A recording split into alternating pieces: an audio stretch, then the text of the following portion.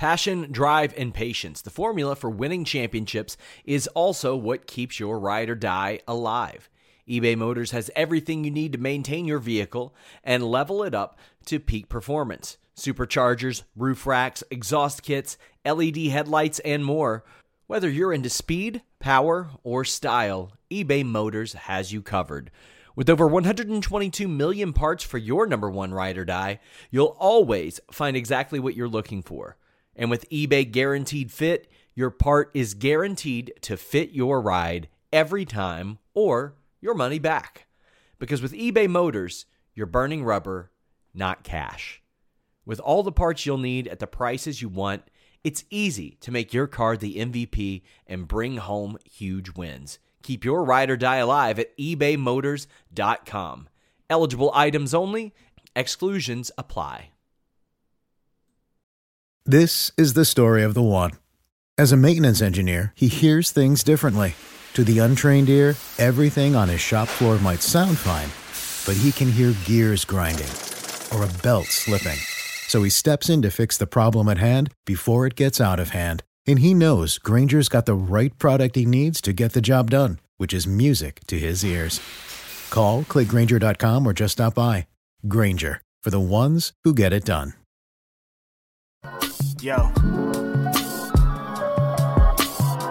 It's Grapsody with Will, Phil, and Reg, trying to keep it real instead of what you usually get from these talking heads. It's Grapsody, we're here to fill the void. 3 black fans, different perspective, got to fill your voice. Coming with the podcast, talking majors, indies in between. Yeah, it's all that, and we're down with Fightful, better fall back. Coming for respect, we connect like a ball bat. No need to double check, these are all facts. You're listening to us talk raps. You're listening to us talk raps. Will, Phil, and Reg. Yeah, we're Grapsody, here to talk raps. Yeah, we're Grapsody, here to talk raps.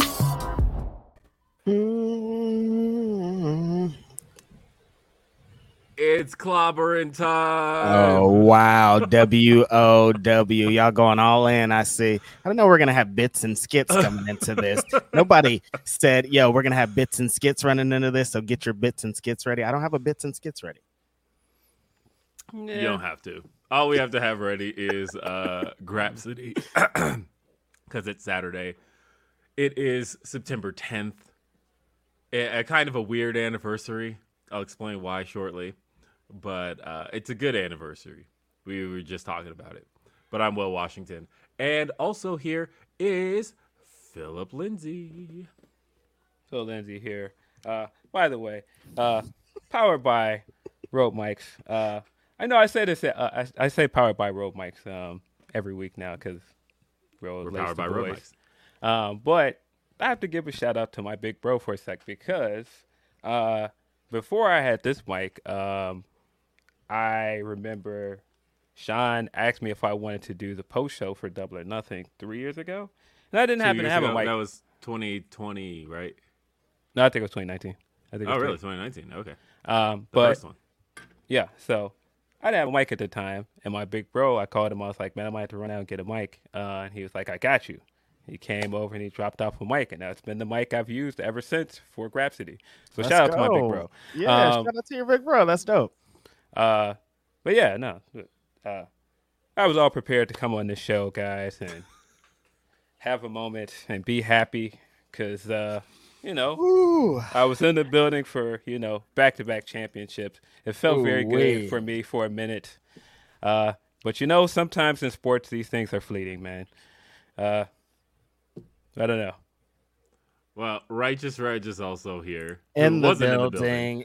Not in that building, in this building. It's your boy, Media Man, Righteous Reg, your favorite rapper, your favorite writer, your favorite podcaster. Shout out to Rode Mics for making us sound the sauciest you could ever sound. It's super lit around here. We are just so appreciative. That's really what it is, man.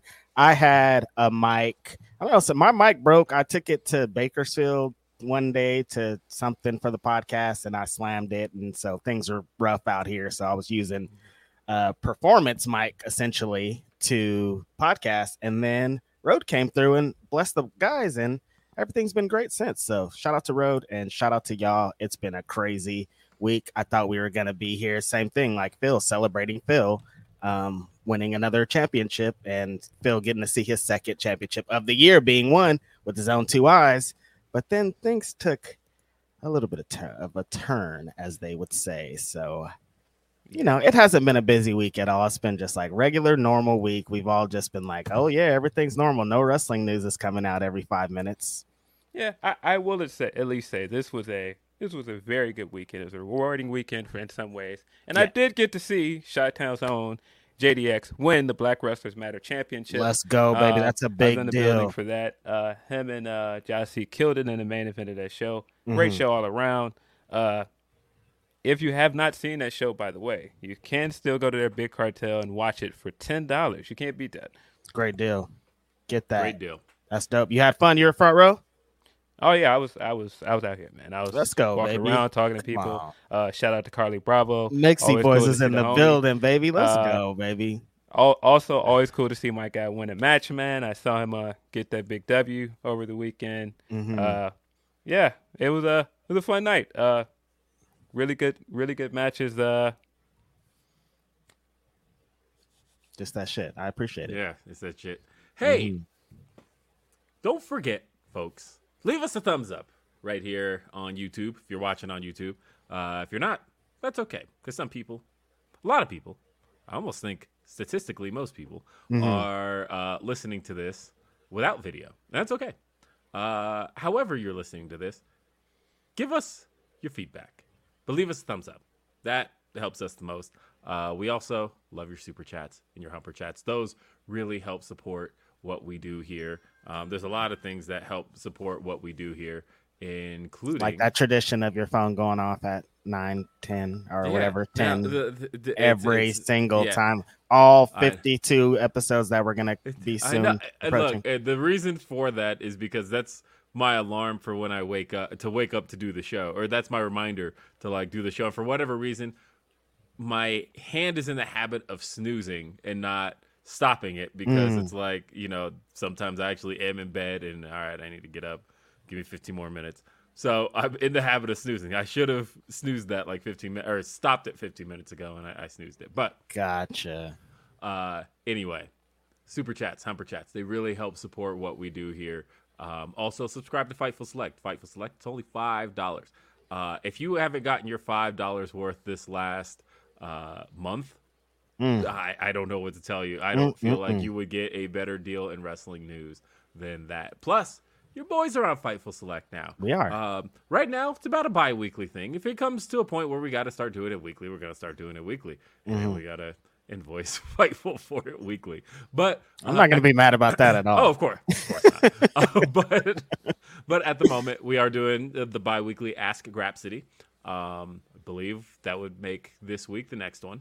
Yeah. And so check us out there. We are there. We answer your questions about really anything. And this is a week where I feel like you'll probably want some stuff answered. So definitely check out Ask Grapsity. And that's a part of Fightful Select. Again, just $5. You get so much content for that $5. And hey, we hit 11,000 subscribers this week. And holy crap, that's a lot. What an increase that has been just this last year. I feel like yesterday he was like, we're about to hit 8,000. That was not that long ago. That was legit 2 weeks ago, it feels like. Look, it's been going crazy. I had posted at 10,000, I will show feet. And part of that was hey, 10,000 is so far off. What are we doing here? And then a week later, everybody's like, hey, where are them feet, Will? Yeah. And things got a little bit of weird over there. Did you end up popping out some little toesies? If you watch, toes, what are you talking about? Not in them racial chats. I believe I said I will show feet. And if you watch the latest episode of Day After Dynamite, I opened the show by showing everybody how tall I was. It's 6 feet, right? Oh, okay. Yeah, I showed feet. God. Yeesh. I was nervous for a minute there. That was what I said, is that I would show feet at 10,000, and I showed feet. Let's go, baby. Toes. What are you talking about? What are you talking about? Toes, right? Classic. I don't know, man. They like some weird shit around here, so. No, crazy. Shout out to anybody if features crazy out here. That's number one. You got to take a shot if you're taking shots today. Yeah.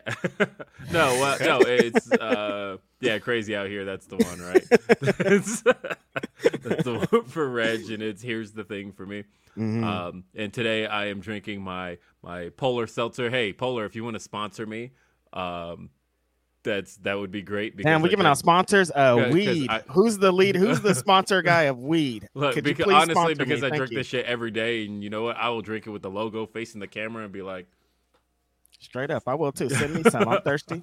We all thirsty out here. We hella thirsty, especially this week. Everybody's thirsty. It's one of the thirstiest weeks in a while around here, honestly.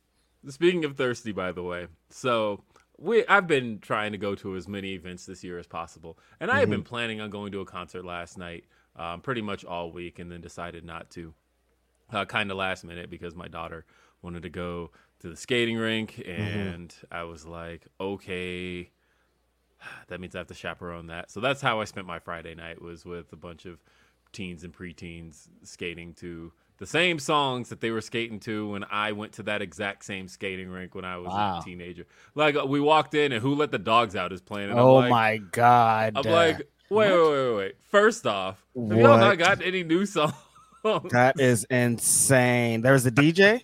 Yeah. I walked in and that's what was playing. And I turned to Veda and I was like, Veda. DJ was trash. The most Trash. I was like, first off, Veda, this song came out when I was in, I believe, the 7th grade.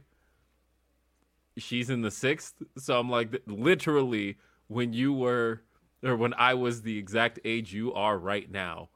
This fucking song This was the music haunting they were playing our lives for that long. Nah, and then I don't know. I mean, DJ was okay. He was playing. He played some good stuff, but for the most part, like I said, when I walked in, that was it. And I'm like, "Are you serious?"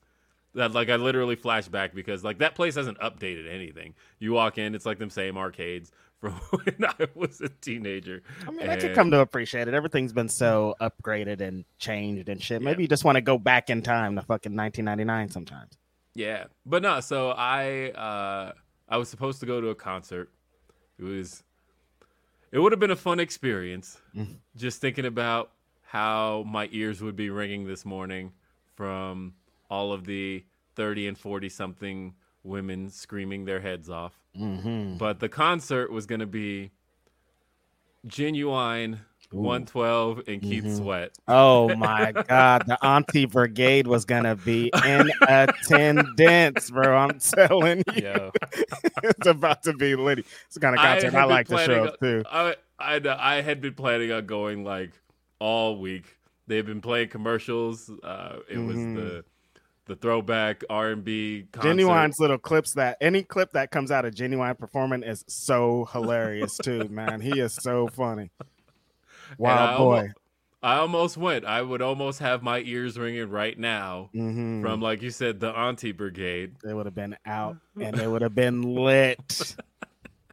It's funny that that's the tours nowadays. Most of them are like tours like that. It's like somebody from like a certain time getting together. Like the hip hop tours are even like that too. It's like the Ice-T has one, the Art of Rap tour, where he'll get like a bunch of people together that were hot in 1998, like Nori and that crew. It's really dope. I appreciate that. And then they do it on the pop side. You see like New Kids on the Block on tour with whoever else was popular during that time. It's super dope, man. I love that everybody's out there getting that money. Oh yeah, it's not over. Like that's what I was telling my kids because they were like, they said, "So why do you want to go to this?" I'm like, "Because honestly, that's my music. Keith Sweat, 112, and Genuine. That's my music. That is." So, would have been fun, but I passed up on it to chaperone preteens, and it was still got some music from that time, so it worked out. You might have heard a Genuine song while you was there. I don't know. Nah, it was mostly Drake. That's was drowning the. Good for Drake. I like it, man. He's the guy. They're gonna play his music wherever you're at, bro. Show up. Drake got to chill out with these hairdos, bro. The hairdos are crazy. That slick back thing he has now is weird. Yeah, hella weird. Like I know you're like the biggest rapper in the world, and you can get anything off. Okay, now that I think about it, yeah, you're the biggest rapper in the world. You can get anything off. Have fun out there, bro. You're rich. You got it all. You got 20. And they were playing them from can still different bag eras. your girl with their hair. So Exactly. chill out. Nah, they were playing them from different eras too. They had people skate talking about passionate from miles away. Like it didn't matter. It was all Drake. You used to call me on my cell phone. So he could just dominate a whole night with his different He could eras. dominate Shout a out to whole the night. boy. Damn. Yeah. And everybody just skating in circles and shit. It's all great. The bro's getting paper. As long as you're moving clockwise, that's how it goes. Did they still have the turtle races? You get on the little, you get on the seat and then you're behind them and you push them. Is that still a thing? They were doing what games did they do? They were doing like the limbo and what was the other one they did? Is the downtown where like as soon as they say downtown, then everybody's got to drop down and get low and then Drop down and get your eagle on. I got see it. It's going crazy at the skate rink. It sound like. Yeah. And then of course it would be a night without some teens getting into a fight outside. Oh yeah, This come is on. how it goes. So. Yeah.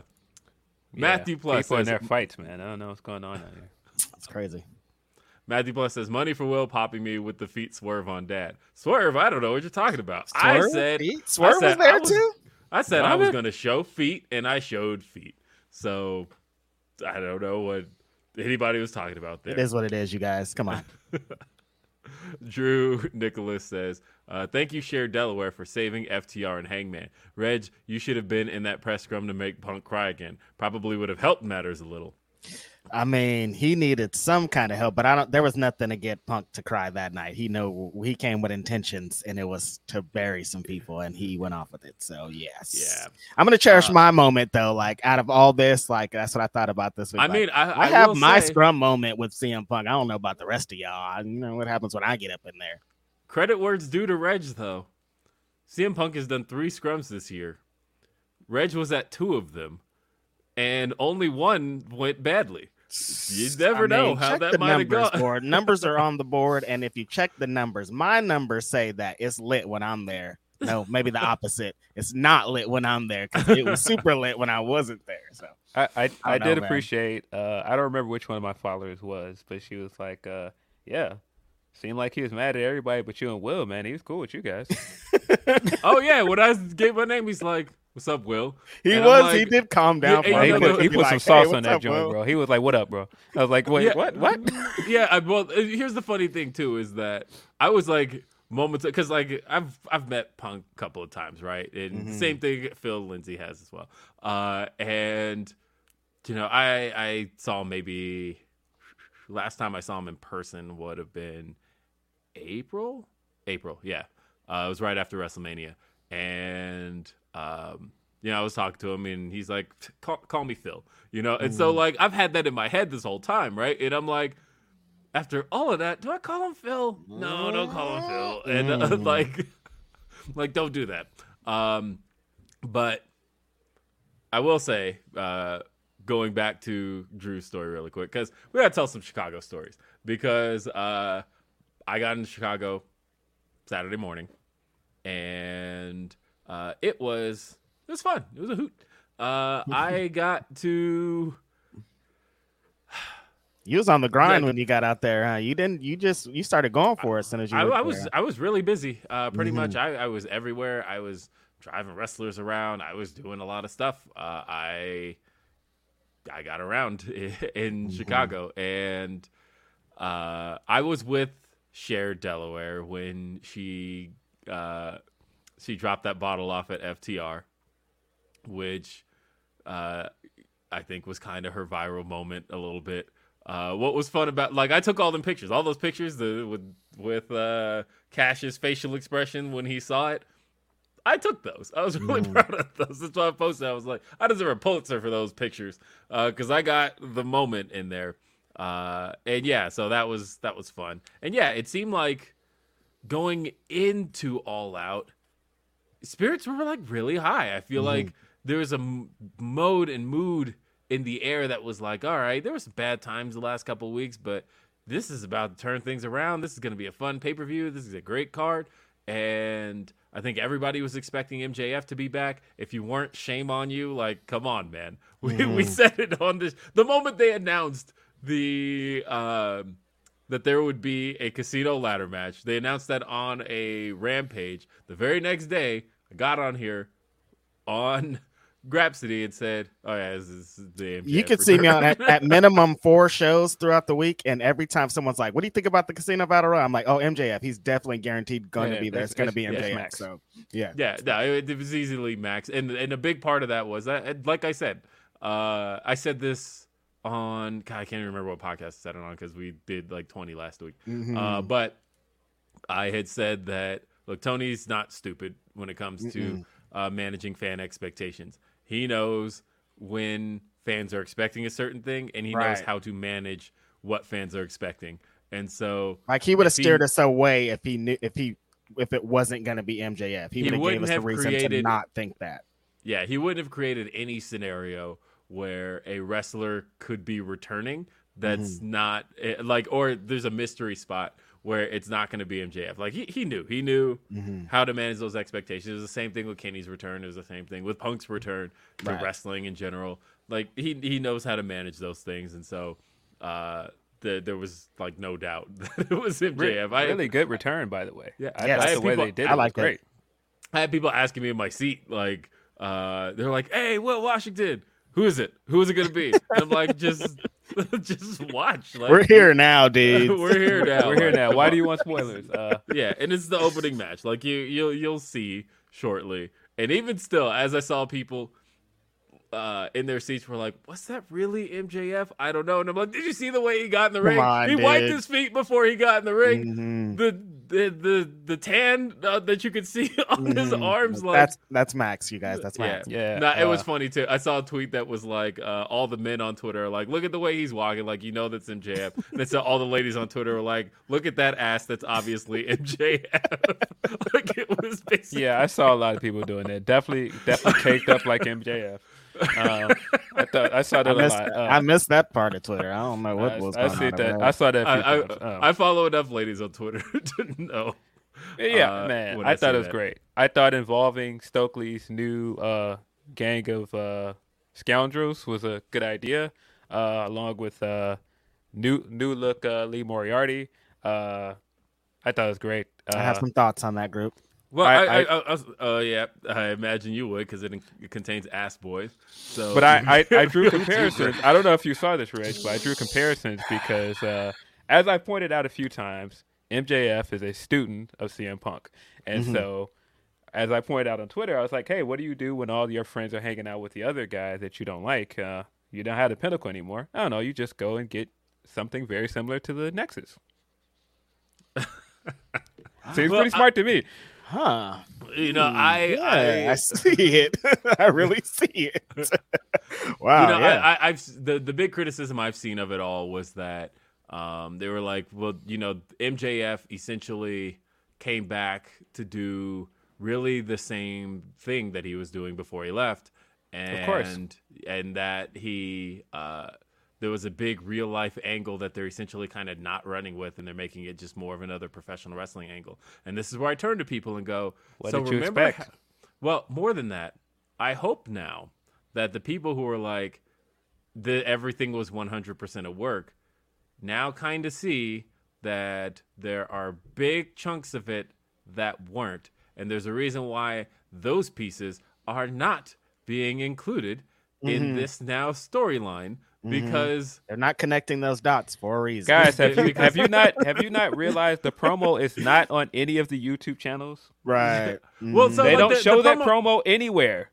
So like the promo stuff, a lot of that was like planned. There was a lot of stuff that was known there, but as far as Double or Nothing weekend is concerned, they did. He wasn't just gonna no-show a meet and greet. They lost money on that, bro. Yeah. They're not working to lose money. That's the opposite of what you do or work for. Yeah, it doesn't make sense. Speaking of everything's a work, boy, some of these it's all a work people looked very stupid after the CM Punk press conference. By the way, but I'll say this: I actually get it. Why?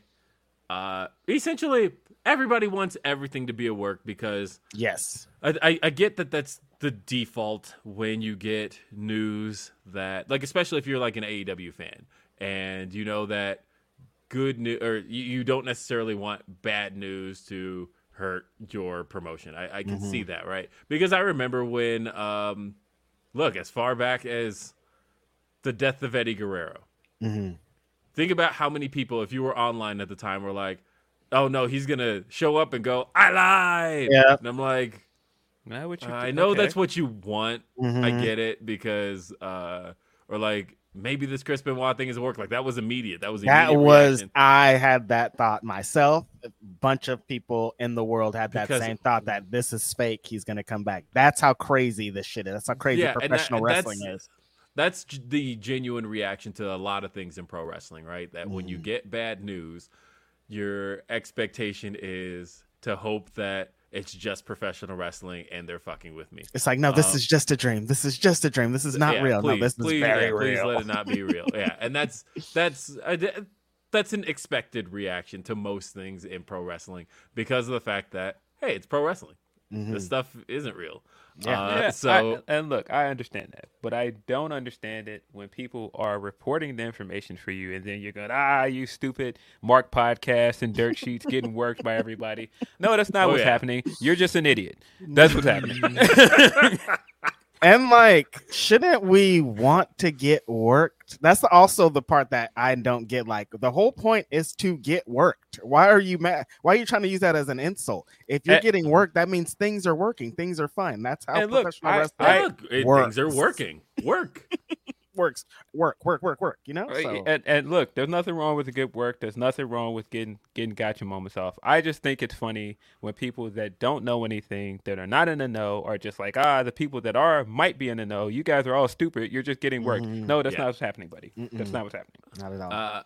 So I want to make sure that I'm getting to the Humper chats as well, mainly because there was one Humper chat that was mentioned at the top of the show that I apparently missed from Day After Dynamite, and I am not going to miss that. Speaking of which, if you're not checking out Day After Dynamite, check it out. YouTube.com/Fightful. It's on every Thursday at 3 p.m. Eastern. That's noon Pacific.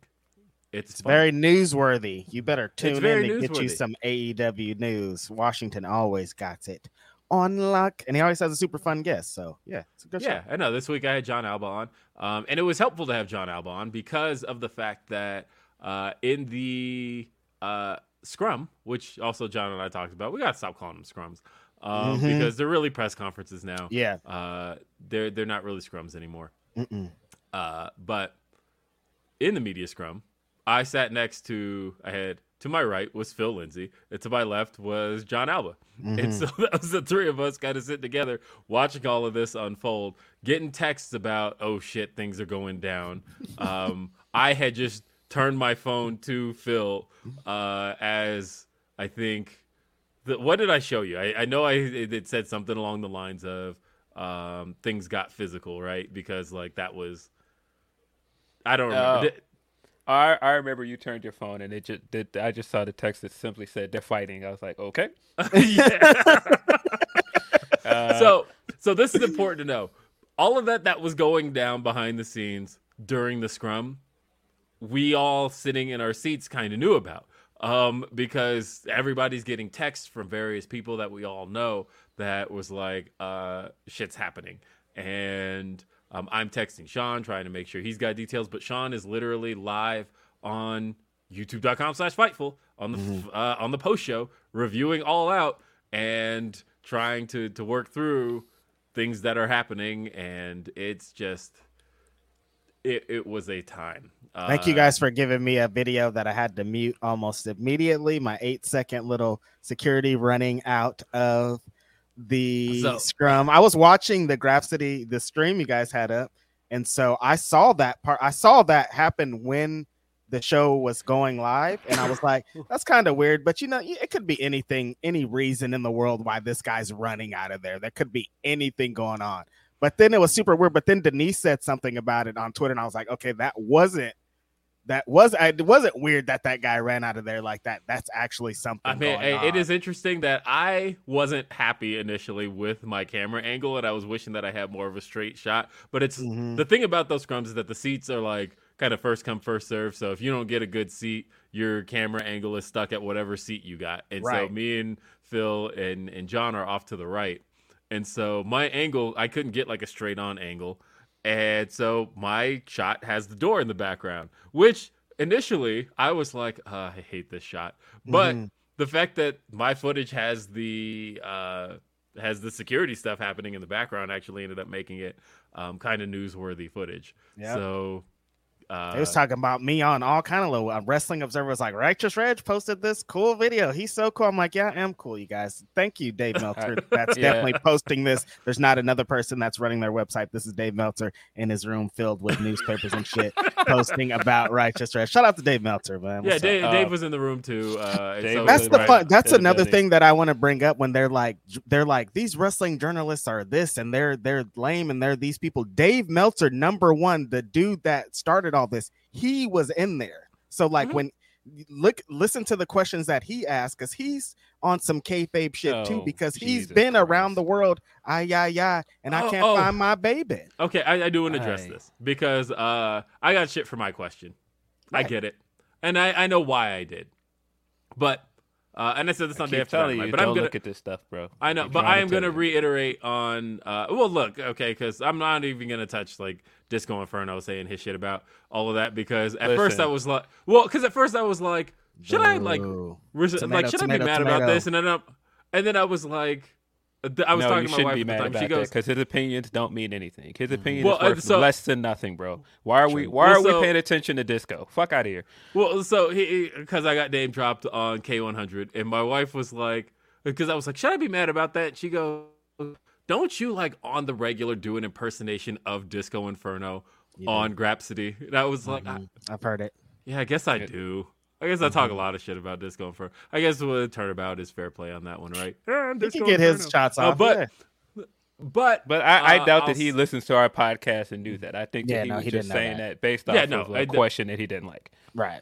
Yeah. So my question, my defense for my question was this.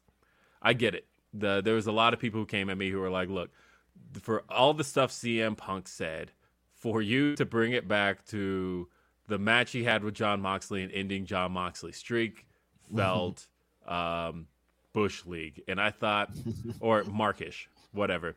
I was like, look, Mandy, who she's the PR person for AEW, looked up and said, okay, one last question. And my brain went to, man, ain't nobody asked about the literal match he just had. And so I thought if we got one last question, I kind of want to know about the match he just had. Because, yeah, obviously, there's a lot we could take it to with Colt Cabana. There's a lot we could take it to with this stuff about Hangman and stuff with the Elite, all of that. But, like, man, I flew out here to cover All Out. And in that moment, and maybe if you gave me 5 more minutes to think about it, I might have changed course. But in that moment, with one last question, I'm like, okay, I'm the stat guy. One of the stats that's like standing out in my brain right now is that Jon Moxley hasn't been pinned since Double or Nothing. And then Tony Khan then reminds me, hey, Jon Moxley ain't been pinned clean at all in AEW. That was his first clean pin. So I'm like, okay. I would say that the best thing about that exchange was Punk turning to Tony and going, is that right? And Tony reassuring him that my guy is right because he knows my guy is always right. Let's go, baby. Now that's what we're watching. Yeah. He's going to know. It's not going to be wrong. It's him. Mm-hmm. Yeah, like I know Jon Moxley's career pretty well. And I do that, yeah, he hadn't been pinned since Double or Nothing 2021 against the Young Bucks. And he definitely hadn't been and because he had taken a loss to Lance Archer. That was that Texas Death Match, but that was last man standing rules, so he wasn't pinned in that match. But for the most part, like, Jon Moxley has gotten away. This is the story of the one.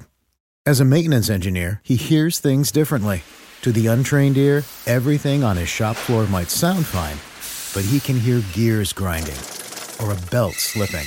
So he steps in to fix the problem at hand before it gets out of hand. And he knows Grainger's got the right product he needs to get the job done, which is music to his ears. Call, click Grainger.com, or just stop by. Grainger, for the ones who get it done. When you need mealtime inspiration, it's worth shopping Kroger, where you'll find over 30,000 mouth-watering choices that excite your inner foodie. And no matter what tasty choice you make, you'll enjoy our everyday low prices, plus extra ways to save, like digital coupons worth over $600 each week. You can also save up to $1 off per gallon at the pump with fuel points. More savings and more inspiring flavors make shopping Kroger worth it every time. Kroger, fresh for everyone. Fuel restrictions apply. In AEW not being really like cleanly pinned. That was the first that CM Punk hit him with those 2 go to sleeps and pinned him. That hadn't happened. And so for me, I was like, just thinking about, I was just thinking about how that's kind of a monumental thing that this is the first time that the face of AEW really and Jon Moxley have been pinned. Sorry, I wouldn't know about that. And so I asked it. Yeah. And so I asked, and I got shit about that on Twitter and whatever. But then I had some people in the other direction who were like, nobody asking about the event except Will Washington. And I'm like, okay, so clearly you can't please anybody. And so that's exactly. This week I had a little bit of conversations on Twitter about that. I'm like, having been in there, we know what the expectations are of being in these press conferences. There's a difference between what you think these press conferences should be and what they are. Like, you think they should be some hard-hitting fucking hard copy. We're going for it. But Tony Khan is not like, we've been in scrums where he's like, no. What about MJF? Nope, we're not talking about that. Move on. And it's always like that. If you ask a question, you're like, well, what about the spaghetti you guys had last week? He's like, I'm trying to talk about the event we just had. Like, I want to get into the specifics of what happened on this event. We could talk about the business of this event. It's always this event. So when people are on there trying to burn these agendas or something, it's not really for that. Well, like, CM Punk is out there, so why are you asking about other things? I understand, like, in this situation, things were a little bit different, but for the most part, these things are what they are. Well, and so this one was different in the sense that Punk laid the groundwork for this one, right? Yeah. That the reason this one went completely off the rails and lost sight of being about the event was that Punk sat down and immediately didn't make it about the event. grabbed his seltzer water and popped the shit open, and he came prepared with this. The story now is that he had told people weeks ago that this press conference was going to be newsworthy, and you could tell he came in knowing what he was about to ask about. That he said, who here fancies themselves a journalist? You knew he was waiting on Nick Hausman specifically to go, I fancy myself a journalist. So then he could take it to Nick Hausman and go, well, because he knew Nick Hausman did improv at one point with Colt Cabana, and he was hoping for a kind of a gotcha moment of, well, so you're friends with Colt Cabana and all of that. So, he had all of that prepared. And then Nick Hausman kind of gave him a little bit of a curveball when he's like, well, I don't see eye to eye with Colt anymore. And he goes, well, that makes 2 of us. And he said, and you blew my spot on that one. So thanks, Nick. But the point still stands that you guys who fancy yourselves wrestling journalists should disclose who your friends are. And yeah, okay, CM Punk. So straight away, I think that it's funny. The thing that I take away from this scrum and certain things that we just talked about is you don't owe a lot of people on the internet an explanation. You don't owe them a defense. You don't owe a lot of these people nothing. A lot of people get on and they say shit and they don't know what the fuck they're talking about. That's what I just said about people going, oh, it's at work. Sometimes you just don't know what you're talking about. We don't owe you an explanation. That's why I sit and let you cook. I'm not about to explain why I asked the question. I'm not explaining nothing. I don't owe you guys an explanation. I don't have to defend myself because people don't understand what it's like to go in a scrum and ask these questions. Hey, if you want to get online and say these guys are shills or these guys are Mark Podcast or whatever the fuck you want to do, have a blast. You will not get me to waste my time defending myself with you. There you go. Yeah, that's what's up. So there's a few things I want to get into, but let me get caught up on Super Chats and Humper Chats because you guys all sent them in. We got a lot sent in, and I want to make sure that we get to everybody. Because Jay Blood says, I know we could have had Punk Omega in a football stadium, but I'm really hyped for Omega in theory going 60 minutes. Leave out of here, Jay Blood. Will You're never happen. Nasty. I mean, I know there's questions about the Elite in AEW's future. I think Kenny has kind of, unless they back a truck up to him, and even still, he's always expressed that it's really not about the money to him. I think if he leaves AEW, he goes back to New Japan. Yeah. Now, and New Japan dude gives zero fucks that they had a fight back there. They're like, Kenny Omega, come through, bro. We don't care about nothing that happened. Have fun. Yeah. So, the RH says, shout out to Grapsody for being the best podcast out here. That's the super chat. Reg, Phil, in California, Baked by Saturdays at work, fly by. Thank you. Yes, we appreciate that. And Matt says, please don't besmirch the Baja men. Matt, leave out of here. That's disgusting. Who let the dogs out? Look, here's the thing. By the time I was in the 7th grade when that song came out, I was already like way past over like poppy type music. So I thought it was lame back then. Mm-hmm. And it was attached to like anytime you turn a movie on, that song's gonna be. It's like, yo, I can't, man. I don't want to hear Who Let the Dogs Out anymore. And it still happens. They're still bumping that. You still see a trailer and it'll be like, Who let? You're like, why is there? What's going on here, dude? Why do I have to hear the Baja Man in 2022? They should be on the fucking county fair circuit at this point. Leave me alone. Says Sasha and Naomi taking over the world at New York Fashion Week. Papa H gonna have to open the Brinks truck. Shout out to Sheamus getting that crowd pop last night. Shout out to Sheamus in general. We'll talk about a little bit from Clash of the Castle here in a bit because there's stuff to talk about there. Deontay says, man, this whole been chaotic, LOL. But we made it. 60 hours overtime work. My Spotify decided to play all Mariah Carey. Has to be Will's fault. All love. Well, I mean, look, man, I will say that you're not losing by that happening. So, fact. Orion Ben says Stokely on the ladder's top 5 moment of the week. Agreed. Meet Normus says, what's good, fellas? Those of y'all that decided to drop that $5 for Select get to see Paywall Phil pop off like Chicago Phil post match. Hey, oh man. I feel like people have to stop encouraging me, man. You really do have to stop encouraging me, man. No, you don't. No, $5, fight for Select. Come join us. You get to see Paywall Phil. Paywall Phil gonna go crazy this week. Let's just say that. Stop encouraging me. And Paywall Will doesn't bite his tongue much either. Not as I'm not as bad as Paywall Phil here, but no, Paywall Phil be going ham. Nah, but Ask Rhapsody is something else, and it's fun. It's fun more than anything else. Fun. It's fun. Look, you get to see like Power Ranger discoveries and shit. It's great. I'm a geeking hoe says Punk and Kenny Omega had deep dish pizza made peace.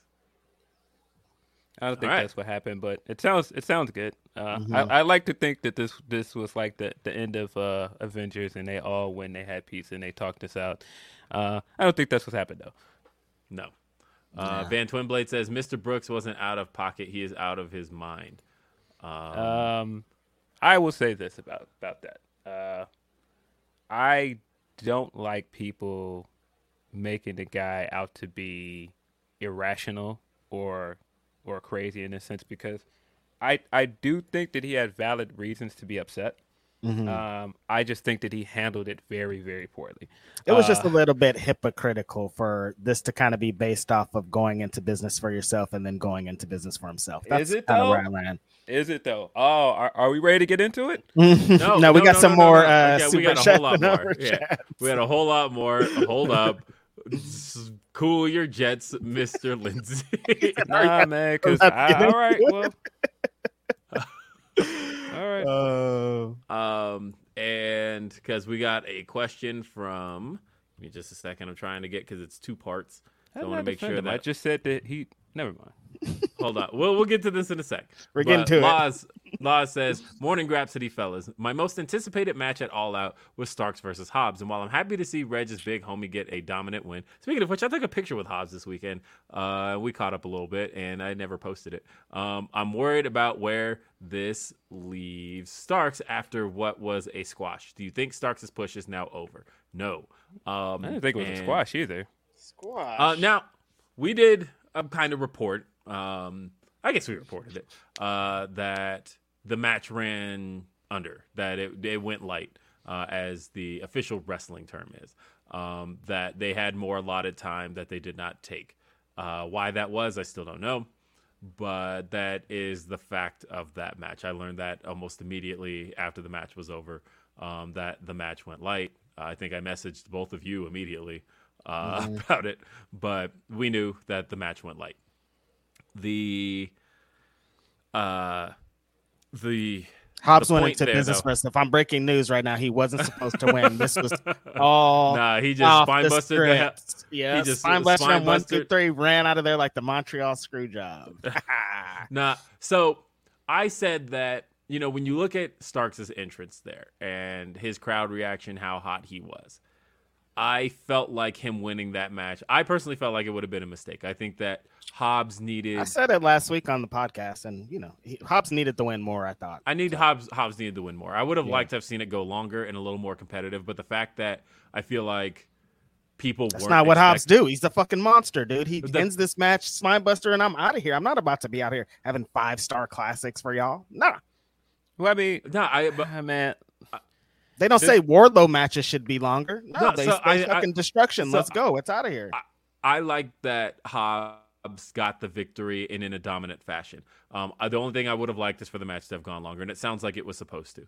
But as far as Hobbs getting the victory, no, I feel like with Starks having as much behind him as he already does, Hobbs to me was the guy who needed to get something out of this match. Yep. And so the fact that he got the victory to me felt like the right call. And I think that sets him up to do, like, even if Ricky ultimately wins the feud, because it sounds like the feud's not over also. Yeah. Even if Ricky ultimately wins the feud, now the fact that Ricky has now that we've shown that it's going to take a little bit more than just a wrestling match to beat Hobbs, I think makes Hobbs look bigger, badder, and stronger. Like, now if we ultimately add a stipulation to it and it becomes a match where, we have a bunch of weapon involvement, whatever, some kind of stipulation where Ricky has to go above and beyond to beat Hobbs, I think the last man standing type deal. Yeah, you had to keep him down. That ultimately makes Hobbs look better than just simply having the match with Ricky. And like, if he would have just lost clean right there to Ricky Starks, like, what, that doesn't, like, there has to be some kind of, my guy's a fucking monster, dude. He's not going to just be getting beat clean out here. There has to be something on it, because like I said, he's been to the dance a few times, and every time he hasn't got the victory. He needed a victory to be like, I talk all this shit and I could back it up. And so he backed it up against Ricky Starks. But Ricky Starks is by no means out of this. His push isn't over, quote unquote. This is part of the story. This is how the story goes. Yeah, I think we got it. This is how the story goes. But it sounds like Phil has. I think we got to get out of this. Somebody loses, so yeah. Oh man, they're in trouble. Somebody could take a loss and come back from a loss. A loss does not bury somebody, man. And for Ricky, he got over by being a talker. That's what he does. Yep. He's going to be able to cut promos and heat himself up again. The way you get Hobbs over is give him decisive wins. So this is good for both of them. It doesn't hurt either one of them. Boom. Just like MJF. Yeah. People thought that MJF was in the mud. I'm like, let MJF talk, and he's right back. It's like not hard at all. No. Let's see. We got got another one. This one's from BLK FNX brand. That might be Black FNX brand, maybe Block. I don't know. I always assume BLK is going to be black. So just yes. Same here. Yeah. So he says, after All Out Sunday night, I decided to order some pancakes at 2 a.m. Just so happened to see a couple of familiar Grapsody guys there. LOL. Didn't want to be that weird fan, though, at 2 a.m., especially after Punk dropped the gripe bomb. Oh, that would have been me and Phil at IHOP.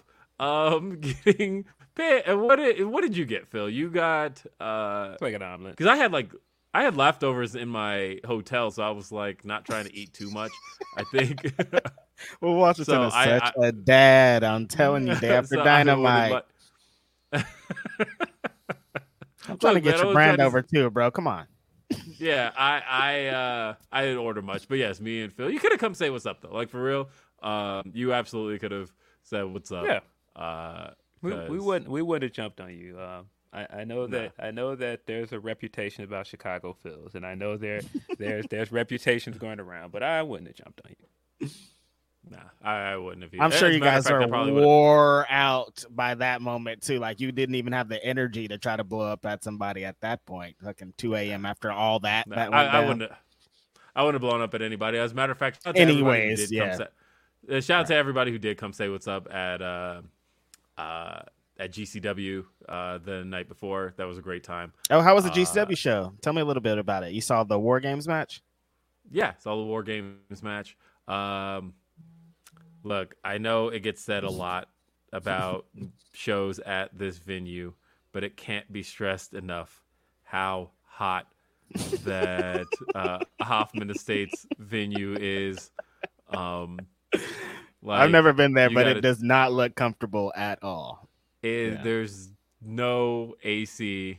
Yeesh. So when you've got even 500 people in the building, let alone what these shows seem to draw, which is a pretty good crowd. They're loaded. I would say there's at least 1,000 there. Yeah. Mm-hmm. It's so hot. And luckily, most part, Denise was ring announcing those shows. So I happened to spot Denise, and she's like sitting over near a fan, and there's a seat next to her. I'm like, yes. I'm going to just commandeer this real quick as soon as I got there. And Cher asking to step outside every couple of minutes. I got to see a lot of people I typically want to see on these trips. Only person I didn't get to see, shame on you, or I guess shame on me, because she did text me. But Smiley, I did not get to see Tracy. I'm not putting the Govey out there. That's on you. But, shout out to Tracy. That's my friend. Yeah, same. But she has been texting me, and she was like, "Are you going to the GCW show?" I said, "Yeah." She's like, "I'm not trying to be in there. It's hot." And like that's kind of. I mean, last year, that's the reason I didn't go to Effie's this year was just because one, it was a really late night. I don't think we ended up. Like all of us, we all ended up going out, and I got to see SP3. I got to see a lot of folks. We were out till probably 3:00 in the morning. Mixie boys in the building. Let's go, baby. So yeah, we had a good time. It was all just. I will say, throughout the weekend, the spirit of the evening was great. Mm-hmm. You know, I felt like. Because the one thing I also want to talk about, I guess we'll talk about that next, was the Swerve in Our Glory versus Acclaimed match, and how much of that I was really looking forward to, because I knew how much they were all looking forward to it, and we'll get to that in a second because it's one of the topics on the list. So you can see it; it's in the title of the show. So, we're going to get there. Yes. We have another one. This one is from Jennifer, always generous Jennifer. She says, "Happy Saturday, gents. Just sending vibes of love and light after a massively insane week of weird. Keep smashing it." Appreciate that, Jennifer. I agree. Let's see. Van Twinblade giving us the card update says, "Jake something and Ethan Price versus Grindhouse, which is Anakin Murphy and Davey Vega. Let's see. Anakin Buck 20 soaking wet ass is going to need to change his name from Death Wish to Law Dart after Jake yeets his ass all the way to Blueberry Hill on the other side of the loop." Got to get Jake something a contract. I don't know why he's still out there not having a contract. It's crazy. I think I'm surprised that WWE hasn't had interest the way that things have changed recently, that they don't have interest in Jake something. They might have interest in Jake something. They should have interest in Jake something is what I'm saying. I think he'd do pretty well over there. And then I wouldn't we'll have to see stupid ass Madcap Moss because it's like we got this great looking guy over here that could do all this really cooler shit than Madcap Moss. Send Madcap Moss to catering. He's been in catering since Triple H has been back. So shout out to Triple H. No, he was just in that match last week, wasn't he? Was he? I don't know. I think the guy that a lot more people are worried about now is Omos. Now that Ooh, gone with the win. Can't even get a main event match. Like when you can't get a main event match, it's hard out here for a pimp. I've been seeing people bringing that up that they're like, "Hey, he signed Braun. He ain't even thinking about Omos no more." Yeah, nah. Damn, Omos had it for a little bit too. He had a big that- WrestleMania. He beat Hey, Lashley at WrestleMania, didn't he? Mm-hmm. Damn, He had Lashley at WrestleMania. good for him. Yeah. Hey, Braun looks great, by the way. None of the stuff is hitting. Yes, That tag match stuff, trash. That stuff was yesterday, such a bad didn't care idea. about it. Yeah, I haven't cared about any of the stuff. Hey, I'm glad that the fans are liking it. He's getting the pops. Haven't cared about any of it. squashing on the look, tag teams was this is what I awful said. waffle. Yeah, no, this is what I said about it. I liked Braun. We talked about Braun's whole career last week. But as far as I wouldn't have done that to a tag match that had implications. Yes. Because it was supposed to crown the next contender for the Usos, and then you basically said, don't matter.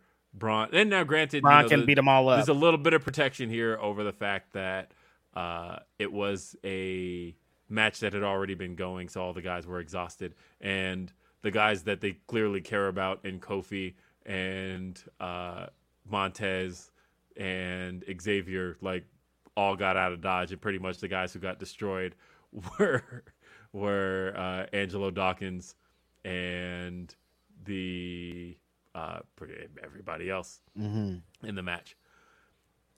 My thing is, I feel like, doesn't Raw have other expendable people? Like the way I tweeted about it, I was like, look, we ain't seen the 24/7 Brigade in a while. Like, I would have had them out there doing some shenanigans for maybe 90 seconds, and then Braun hits, and he just comes out and just slaughters all of them, and then Got new theme music too, by the way. and then grabs the belt and just swallows it. Bro, I would and have I would have just sent Almost out there and then had them face off and then just punch each other and then have security break them up. That would have been way cooler. I mean, people wanted to see Braun do all the spots. I was worried though when he got out the ring and he went like that. I was like, nah, they're gonna play the train sound. It's happening. Train sounds that MP3 about to ring off in this bitch. I thought they were about to hit the choo choo on us, Man. and they didn't. And I felt much better knowing that they didn't. They're like, let's introduce all these new guys that are not going to beat Roman. This guy's not going to beat Roman. This guy's not going to beat Roman. This guy's not going to beat Roman either. So, yeah, we're not excited about it. It's weird because Roman's reign has been going on so long. Braun's another one that he already beat him. He already beat in this reign. So another one of those. I twice, beat everybody. Who's next? That's another person you beat is right there. So yeah. So. I mean, at this stage now, it's Cody. There's nobody else. You just have to wait. Let Cody Rhodes be the one. It might have to be your boy Gunther at this rate, man. He's out there cooking with fire, man. I don't know. I wouldn't be mad at it. But honestly, I think you don't have Cody Rhodes come in at WrestleMania with that big moment. The next night on Raw declare that the reason he's back in WWE is for the WWE Championship, and then lose. When it comes time to challenge for it, you can't do that. You have to have him win.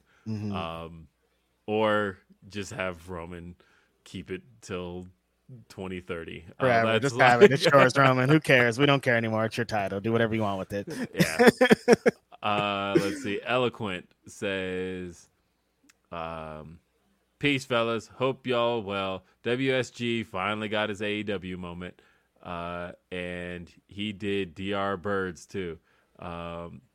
The AEW healing can now begin. He did. Look, we have to finally not the Kanye quote. Yuck. Shout out to Eloquent. First off, what my moment of the week was? I'm just waiting till we get the time to really lay it out there. Yeah, I don't care about this really press conference shit. I don't care about nothing that happened. I only care about one thing that happened in this. All right, two more, and then we will get back to it. D-Lo says not wrestling related, but saw that Winnie the Pooh horror movie trailer. I don't know how I feel about it. Yeah, Look, what is think that? I saw that shit too. That was weird. I mean, it's just funny. So basically, it's as you know, copyright law. right. That copyrights all become public domain 75 years after the death of the creator. And so Disney has gotten that law changed a lot, because that law only exists at 75 years because Disney kept lobbying Congress to get it changed and get the law can kick down the road, mainly because they don't want to lose the rights to Mickey Mouse. That's ultimately what it's always been about. And so It's the Mickey Mouse rule. The further we get from Walt Disney's death, the more they're like, no, we need 100 years. But now Congress is kind of fighting back, saying, no, this is it. 75 years, you don't get nothing else. And so the first thing that's had major implications as far as like modern media is concerned is that Winnie the Pooh is now public domain. Anybody can make a Winnie the Pooh anything. And what that resulted in was some indie filmmakers in Europe deciding, all right, we're going to make a Winnie the Pooh horror film. They shot the thing in like 5 days. But they just wanted to explore the absurdity of the fact that Winnie the Pooh is now public domain and literally anybody can make one. Gotcha. Now, that said, we've grown up in a world of things being public domain, right? Like, the fact that anybody can make Shakespeare content is it's all out there. Anybody can do that. Anybody can make their own Dracula, right? Like, that's not something that belongs to anybody. And so Disney is not above any of that stuff. They shouldn't be above it. They shouldn't be above content being available to the world. Like, I can't believe I'm not going to get... I mean, I can't believe it because I'm 35 years old. But there is a generation that's going to come probably 3 generations after us that's going to live to see a world in which Stan Lee's creations belong to the public.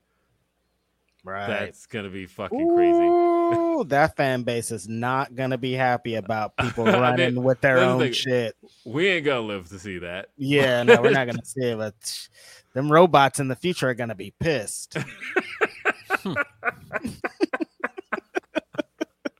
Beep warp. This is bullshit. Yeah, you know what this is leading to. Come on. Like, you joke about that, but I mean, that's Twitter now anyway. It's all bots.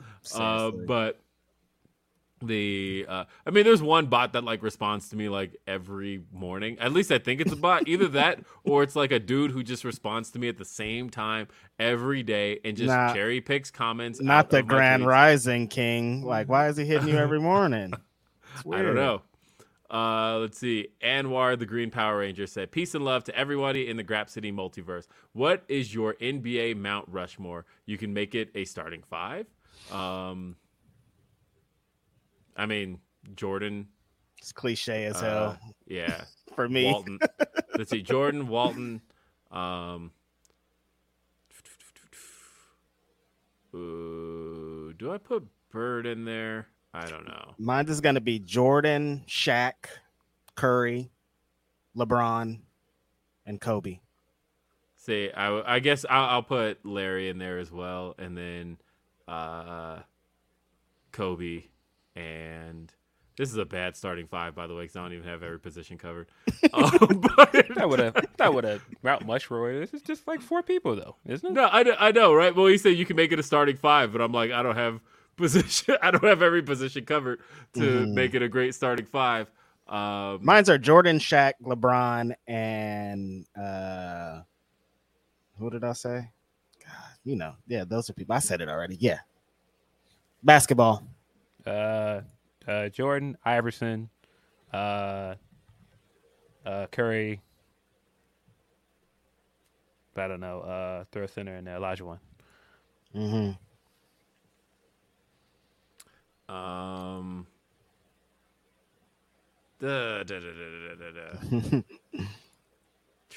Who would be my 5th, honestly?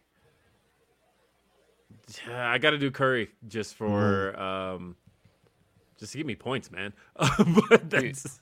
You would never see Reggie Miller on anything related to nothing I talk about basketball. Yeah, not a Chicago Phil. Come on, sir. Man. You know what's going on here? Never. Reggie Miller. It's like asking me to put Isaiah Thomas on there. Never. Yeah. Wait, did I say Walton? I meant Russell. What am I talking about? Mm-hmm. Yeah, I meant Russell. I thought you just were like a big Bill Walton fan. Yeah, I was like, getting this Walton. Sorry, I got my Bills. Sorry. So when somebody said it in the chat, they're like, Bill Walton. I'm like, sorry, Russell. Like, I knew what I said out loud. I didn't even get the race right. That's just motherfucker's name Bill. So just motherfucker's name Bill. It's hilarious.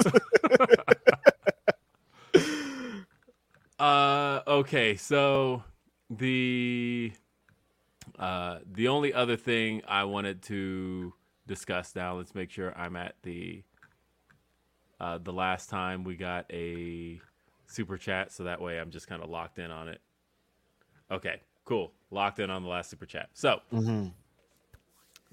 just kind of wrapping thoughts on the Punk Elite fight. We've heard a lot coming out of this. I've talked to a lot of talent as far as all of this is concerned. I've just been trying to get thoughts and kind of where people are in the locker room. We've reported Fightful Select. Sean has had some great reports on that. Sean has gotten the Elite side of the story. He's gotten the Punk side of the story. They don't line up at all. So this is why independent investigations exist. I saw Vince Russo with some dumbass tweet yesterday about how can you have executives do this kind of thing and not immediately get fired. And I said, well, he used Hewlett Packard of all companies. Like, okay. But he was like, if this happened at Hewlett Packard, people would have been immediately fired. And I thought, no, what would happen in the corporate environment? Because I work in the corporate environment. I will tell you that what would happen in this case is that you would immediately hand out suspensions to everyone involved, especially when the stories don't add up. Then what you would do is conduct an independent investigation to determine and talk to all witnesses involved to determine what happened, and then you hand out the actual consequences for everything. It's a shame that no company did that. No, this carny ass company didn't do that. Of course not. No, couldn't figure it out. No, what did they do? Oh, that's right. They suspended everybody involved, and then hired third-party investigators to look into the situation. That's kind of what's going on right now. Yeah. So, because I saw people saying, well, why wasn't this addressed on TV? Because you don't really fully know. Because you can't. Not right now. Not from a legal standpoint. What are you addressing? You don't actually know what you're addressing yet. Right. So, in legal terms, let the investigation cook, let it do its thing. And there's only 2 days between what happened and Dynamite. No amount of time at all. You can't immediately get everything to be happening right now because this just happened and we have a show. Doesn't work. This is a legal issue. Just because people are like, we want more drama or we want proof that it's a work, that's not going to happen for you. They cannot legally do that. I saw the immediate go-to because look, if he's going to rag on me, I'm going to rag on him. So I saw Disco tweet that he wanted to see this. He's like, why didn't you turn this into an angle? One, these guys only operate in one fucking mode, right? That was the first thing. It was the thing that he said when Moxley came back from rehab. He was like, why did you turn it into an angle? You guys have one mode of operation, right? And that's the way you go, is you believe in the work shoot. But the fact is, they're not in a position to do that right now. Not yet. Maybe you can eventually make some money off of this. All things in wrestling you can make money off of eventually. This isn't one of those things yet because there's a lot of moving pieces, and that now we know that the Observer reported on Witnesses this week that MJF is considered to be an eyewitness to it all. What a way to come back, huh? I know, right? He's like, oh shit, what's going on here? And so there's there's a lot of moving pieces. And so, like, as far as they're concerned on TV, none of this gets addressed because it's actively being investigated. And yeah, there could be charges. Like, there's a lot of stuff here. The thing that I have heard from a couple of people, and I think this is really interesting. They said that really since they both came back from their injuries, something has seemed like there's just been a little bit of anger or like something brewing in both Punk and Omega. And that almost like they were kind of stewing while they've been gone.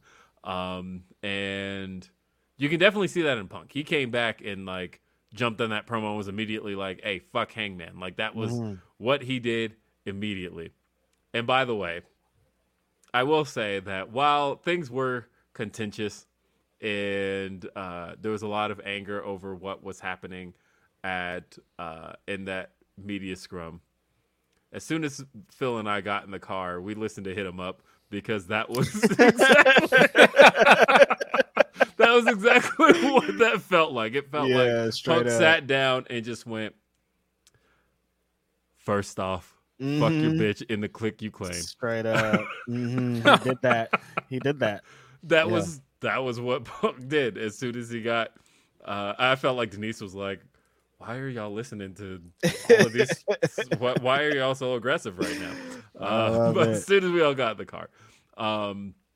But yeah, it just feels like they were both like Omega was kind of operating with a chip on his shoulder a little bit. Omega did that promo too. He wasn't like, fuck you, but remember he did that promo after the match when he came back, and he was like, now you look back at it and you're like, okay, there was some when he hit that extra heat in there. Top that, guys. Mm-hmm. Like, and people were talking about how aggressive he came off in the talent meeting 2 weeks ago. Mm-hmm. They say he came back with kind of a chip on his shoulder, and Punk kind of always operates with a chip on his shoulder, but like this time he has especially had a chip on his shoulder since he's been back. And so and in this particular case, it feels like that chip has kind of been pointing maybe not directly at each other, but at each other's sides, right? Because some have speculated that the stuff Omega's had to say is really directed at FTR and those guys, and Punk was very direct in that he's talking about the Young Bucks, he's talking about Hangman, and in talking about that clique of people, that would include Kenny. So yeah, their animosity has been very pointed at each other, and we ended up here. Who knows? Like I said, the two sides are different that it is really hard to just look at both sides and go, okay, well, one of these is right, because if one's right, one is really wrong. So I don't know what. It's like one story says that there was like super aggression, and then the other story is like everyone was trying to calm things down. There's like so many different accounts of Kenny was trying to save a dog. And like the doors were kicked down, all kind of like one crazy is like, nah, he kick in the door, waving the full forward, right? That's one side of it. Young Buck super kicked the door open, and CM Punk was just having a pot of tea and just calm, and the most calming thing, didn't know what the hell was going on. What the hell's going on here? What are you guys doing in here? So the other side, and it's pro wrestling, so you really never know. We might never get the true story because it's pro wrestling, and like it's gonna be changed to hell by the time we really understand what happened here. That's what eyewitnesses are for, and then eventually, like I said, investigators will kind of come down to, all right, this is what we think happened based on everyone we've talked to. This is the deal. So let it play out as far as that part is concerned. I wanted to talk about Swerve in Our Glory taking on. Whoa! We're done talking about Punk already? No, we're not done. We're not done. You're right. Because I know you had other pieces. That was the next topic on the list. But go ahead. So, I think this is interesting for a number of reasons. The thing this made me think about right away, I just said in my Mount Rushmore, my favorite player, probably my second favorite player of all time, is Allen Iverson. And as a kid, I don't know, if you were an Iverson fan, I'm sure you guys know this, that you had to listen to adults all the time tell you this guy's terrible. He's just a little punk. He's a thug. You know. He has cornrows. Why do you like this guy? Like he's not a good role model. And I had to listen to that constantly, even though, like I said, he was my favorite player. And so I had a friend that was a big Kobe fan, huge Kobe fan, and his dad used to trash Iverson all the time. My mom was dating a guy at the time that also Kobe fan, trashed Iverson constantly. I had to listen to this all the time. And so every time he messed up, I feel like I had to hear it first because people knew I was an Iverson fan. And so this very much reminds me of Iverson going back to Philly for the last time, because for me, I felt like this is it. This is his time to go out on a good note, for him to correct his legacy, direct the ship in the right direction, and he's going to shut up all of these people that are constantly trashing him. He's going to make this right in his hometown. And man, at first it looked that way. He came back. He got the warm welcome in Philadelphia. People loved him. People loved that he was coming back. And then it slowly started happening again. He started no-showing things. His daughter had the health issues, and people started to do it. It was like, this is the same old Iverson. This is the guy we all knew. And, of course, I had to hear all of that. And so it was like, man, I just want to be happy for this guy. I want him to win. I want him to have his second chance. And I was just so disappointed in him at the time. I was like, just do this right. Just fix your career and just go out on the right way. And this very much feels like the same way for me. I want this man to win. The guy was going away from wrestling for 7 years, and to have the comeback that he's been having, I just want the guy to win. And so I've been listening to people go, no, he's a jerk, he's this, and I keep going, oh, don't be this guy, Punk, please. And so I was sitting in the presser listening to him, and I was like, he's doing it. He's doing that thing that he's being this guy. he's being Punk, and I was just like, and it's annoying because, I think people probably thought I was going to come on here and defend him. But the thing is, I can't defend him. Like, he has no excuse for a lot of stuff here. While I feel like some of his reasons for being upset are understandable, I don't think it was the right place or time to do any of that. I think it is fair for him to be upset about the Colt stuff, because the way I put it that night is, imagine going out of your way to not talk about something for a year. You keep going, nah, I don't want to address that. And you're being very cognizant of the fact that it's a touchy situation. And people keep asking about it, people keep bringing it up. And then people accuse you of something you didn't do in relation to the guy. Yeah, I'm mad too. Stop bringing this guy up. And to go with my Iverson analogy, this was him having his practice interview. This is him going, look, I just won a championship for a second time, and we're still talking about Colt fucking Cabana. I don't want to talk about Colt Cabana. He's not my friend. I'm a grown man. I don't have a reason to tell you why he's not my friend. I'm tired of it. So I got it. I got that part. If he just stayed there, it would have been fine. You don't need to go and bury your AVPs. Your coworkers. You don't need to go and do all of this other stuff like bringing up the Bucks. I don't understand why he felt that this was all the Bucks' fault, because it felt like that's where this started going. Because he started getting mad, and here's what I will say about wrestling in general. I've heard this from more than one person, and it lends itself to what we keep hearing about AEW's backstage, is that it's very cliquey, and it very much feels like there's no structure. So when things happen, it's just like, well, fend for yourself. And so I feel like it's hard to be on the outs with a clique. And if somebody in that clique says something about you, you just think it's all of them. Right. And so I think he felt like, oh, well, Hangman went into business for himself, so all of those guys probably don't like me. All of those guys are trying to sabotage me. I'm shooting at all of them. And it doesn't matter if that's did. And I shouldn't have done it. Shouldn't have done it at a press interview. Shouldn't have done it sitting next to your boss. Everything about it is bad. Everything. And the hard thing too was, I get where Punk came to the conclusion he came to, but like he's not correct in that. Right. In that, the idea that his assumption is the assumption a lot of guys make, which is Dave Meltzer rates Bucks matches highly. Therefore, he must be friends with the Bucks because the Bucks have a finisher named the Meltzer Driver. Therefore, if they are friends, that means that the Bucks are his source. And therefore, if something gets out that is favorable to somebody close to the Bucks and is unfavorable to somebody who opposes this person, the Bucks must be the source of it. And so that you can see that's how Punk's wheels turn, and that's how he got there. And so, Dave straight out said that's not true. The Bucks is not a source. Hangman's not a source. Right. Sean has said the same thing. Bucks not a source. Hangman's not a source. I can tell you that with absolute certainty that that's the case. Right. But if you're backstage and these things come out, that's the immediate guess. That's the immediate go-to. Right. It's got to be. If my part of the Observer is being buried and their part is getting 5 stars, I'm gonna think that they have something to do with this. You know what I mean? Like that's just human nature. And so that's where it became like that's what he's talking about. Disclose who your friends are, right? Because that's what he's trying to get at is, if you're friends with these guys, then you need to start disclosing that kind of stuff. And I get that. Look, the match we're about to talk about, I'm going to be very favorable to because disclose who you're friends with, disclose who you're related to. Go ahead. That's how I just talked about Hobbs. Like I've been talking crazy about Hobbs because that's my guy. I don't care if that's my guy. I'm gonna talk nice about him.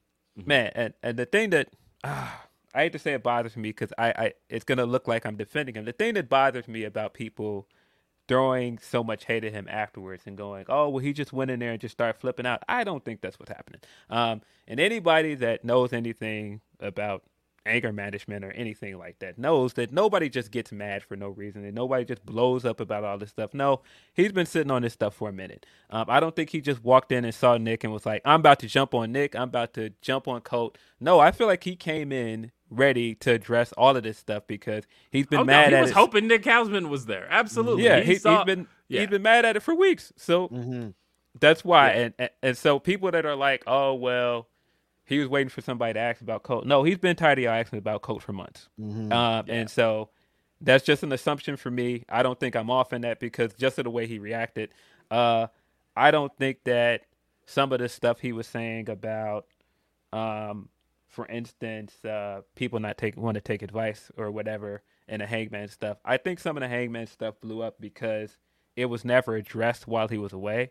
And I could be reading too much into this, but when Dave asked him about the injury, and I very much wonder if he knew he was hurt coming into the press conference, by the way. But when Dave asked him about the injury, he got pretty dark. He was like, I wouldn't be here if it wasn't for my wife. And he pretty much alluded to the fact that he was seemingly depressed while he was away. And that would lend itself to him coming back and acting very weird, being paranoid and frustrated. And again, I don't want to say all of this to go, hey guys, he's having a hard time. And that's why he came back and blew up on all of his friends and stuff. Just give him some space. I'm not saying all that. I'm saying that I feel like he had a hard time with this injury. And I feel like other things happened when he was away. And he's been sitting and getting madder and madder about people accusing him of things that he felt wasn't true.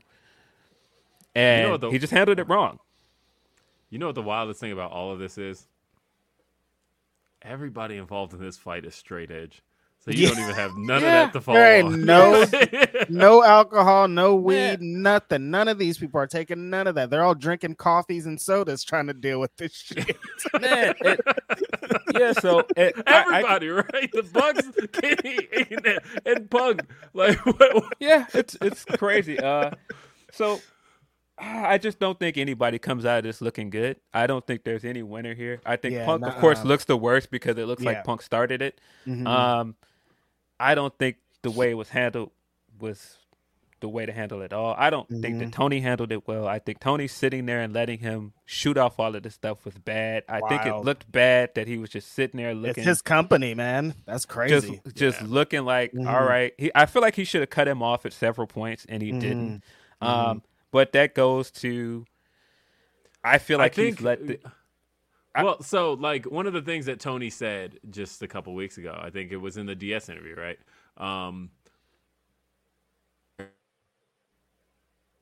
I think initially, because you could see the look in Tony's face of like, what the fuck, like, and he had said that there's no animosity in pro wrestling that I don't think can be solved in a ring, and I think that for at least a minute he was seeing at least something of like, for a minute he was a wrestling promoter. He was like, okay, like he's going in, like, but also like, wait, he's going in. So it's like the line is just so fine, and it's happening in real time. Like there's so many outcomes Tony Khan could have done in that moment, and he chose to not do anything. Yeah, but like in his brain there was a whole bunch of things he could have did. Like I don't. Right, man. Yeah. But that's why I'm like, if you're going, let's solve in a ring, that goes back to, I feel like the Hangman stuff was never addressed. It was allowed to linger, and it went on for too long. And I think that was a mistake on Tony's part. I also think that it was a mistake on Tony's part to not address the cult stuff right away.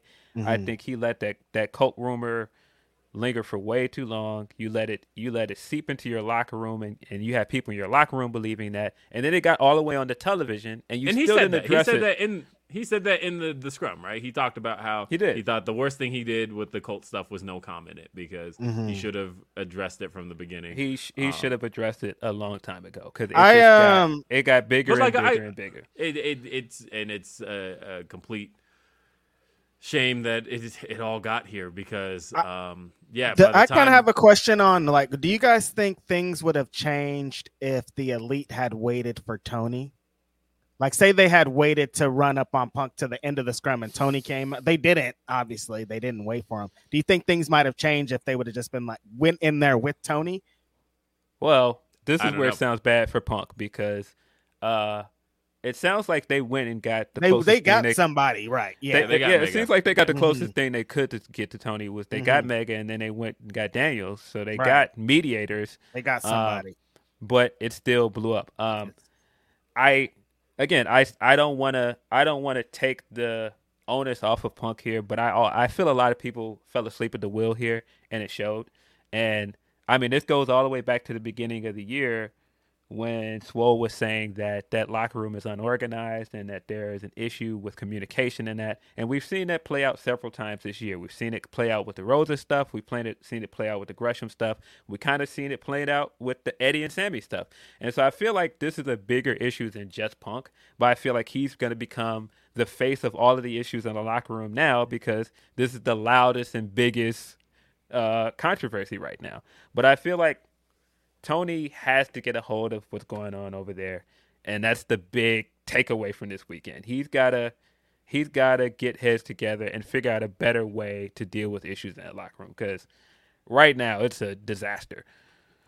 Well, one of the things that we did get in the latest Fightful Select report was that there was another talent meeting this past week, except this one was led by Jon Moxley, Chris Jericho, and Bryan Danielson. Led by the talent, the vets. Who seems, well, more so that talent that people are a lot less divided on. That there doesn't seem to be a whole lot of division on Moxley. There doesn't seem to be really any division on Bryan. Everybody wants to work with Bryan. Right. And Chris Jericho's got his detractors, but for the most part, people do see him as a locker room leader. And so the fact that they're not as cliquey as it seems, that people feel like they were the right people to have led this locker room meeting, and honestly, probably Jericho more than anybody, because he's been in every locker room to see all the crazy shit go down. So you definitely want to hear what he has to say on matters pertaining to camaraderie and fights and all the things, because he's been in the fights himself. So yeah. I mean, if anybody knows, he knows. But because I'll say this about Wednesday's Dynamite, and I said this on Day After Dynamite, but I felt like one of the things that I was sensing just reading things AEW fans have been saying is there's been a lot of worry, right? Of like, is this it? Is this the end of the road? Yep. Is our happy time over? I've talked to people that say constantly that like AEW is the reason I got back into wrestling, or like it's the only wrestling company I follow. Talking with Caden this weekend, and realizing how young Caden is, because he's only Caden, aren't you only 19? And he was like, I really started watching wrestling and like really got into it around like the first Double or Nothing. And I thought, really? Yeah, that's okay. crazy. That makes sense. Mhm. Yeah, right. Mhm. And so when I hear stuff like that, and I think about the fact that they do have like this loyal fan base that was suddenly like, what's going on here? Like, are we about to lose all of this? I definitely have friends who didn't watch wrestling for a while, and AEW brought them back. Like that's a common interest. Yeah, I hear that common from people. thread around here. And so I have gathered that there's been a lot of worry amongst fans. And I thought that I don't think they could have felt any more reassured than Jon Moxley's promo. That I thought that kind of ended up being the kind of rallying cry they almost all needed.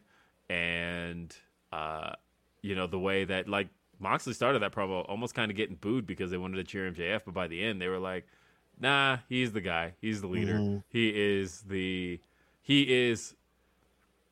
and I'm sure somebody will use this incorrectly when I say it, but he is the Rock in this moment. And what I mean by that is how in 2002, when Austin walked out, you needed somebody to kind of remind you that, hey, yes, Austin's gone, but things are going to be okay. And Rock ended up being that guy, right? We still have The Rock, you guys. Everything's gonna be fine. That's pretty much how it happened. It was like we still have Jon Moxley, you guys, and I think Bryan Danielson did his part too because he came out and had that match, and it's still like, oh well, you still have Bryan Danielson. Don't forget that this wrestler exists here in this space, so it's not so bad. I think a lot of Dynamite showed that, like, okay, guys, I know things are rough, but we still got top class talent that are going to be here every week after week to, keep this shit moving. Yeah. Oh, go ahead. I was about to say, I'm not predicting gloom and doom. I do think on the surface it looks bad because you just brought this guy in and he's only been there for a year and he's been your biggest draw for a year and it already is kind of belly up. That part of it looks crazy, but I don't think that means that this is the demise of the company. If anything, like I said, the thing that gives me worry is that this seems to be an ongoing trend with the company, not just with Punk, that there are a lot of things going on in that locker room that are, blowing up and it shouldn't get this far. It seems like they tried to address it a few weeks ago. Remember, they announced like Madison Rayne was coming in, Tony Schiavone was taking this position. All the coaches were in different spots. But if it's the top guys, it's a lot harder to, hey, go and deal with Kenny Omega and CM Punk fighting over just like go and tell this talent they're losing today. So, it's going to take some time to really get a tight ship going. I didn't say the AEW is belly up, True. Relax. Yeah, no, I'm saying that it looks. I'm saying that the Punk experience looks belly up because if they have to fire him, then you got a year of this guy, and then it was already kaput. That's what I meant. You know what? Though? I think that I imagine, and this is just my speculation, conjecture, whatever you want to call this here. I imagine because it really sucks that it happened. But that they might see the injury as a bit of a blessing, right? Of like, it had Punk been healthy, this is one of those things where you got to act on it immediately because he's going to be back in the locker room soon. If you're not, but if he's going to be out 8 months, kick the got can some down the time road to on that, really right? analyze everything to make sure everything is right in these 8 months until he gets back instead of kind of rushing to some whatever, Yeah, that makes it weird too because, of course, there was that thing that they were trying to decide if they're suspending him or firing him. And to my understanding, I don't think they can fire him while he's injured. But that, of course, depends on what we get out of this investigation. You just never know. So I don't know. I feel like that this added is crazy, a lot to man. Yeah, we're in a crazy time. But AEW did act in the sense that, look, Punk is off everything. They removed him from the intros, but they removed the Elite too. As far as they're concerned right now, we're not talking about them. We're not. I was just laughing at all the new flyers coming out because Max is like in all the Punk spots pretty much. Like every time you see Max, you're like, that's probably where Punk would have been. And they're like, we got him back, bro. Run him through it. So I did think it was funny that. I was gonna say I did think it was funny that this is the last time on the Punk stuff. Yeah. Well, no, I was gonna say on the Max stuff. I did think it was funny that Max essentially was kind of an avatar for Punk in two situations. At the end of the pay-per-view he was, and during the show when he essentially did a very Punk-like promo, and then Mox slapped the mic out of his hand and said, "This isn't the time or place," which was extremely intentional. That was dope. I like that a lot. Because Max, right out of it, he was like, okay, yeah, you're right. But Max is really on all the flyers, too. I'm looking at every single one of them. He is. Every time and it comes out, like, Max, there he is. They put Max, like, up front, too, like, in all the spots. He's in the middle. He is the centerpiece on all of them. It's the same picture, too. It ain't even like they mixed it up. There's one where they just mirrored it on one where he's like facing the other direction, but it's the same picture.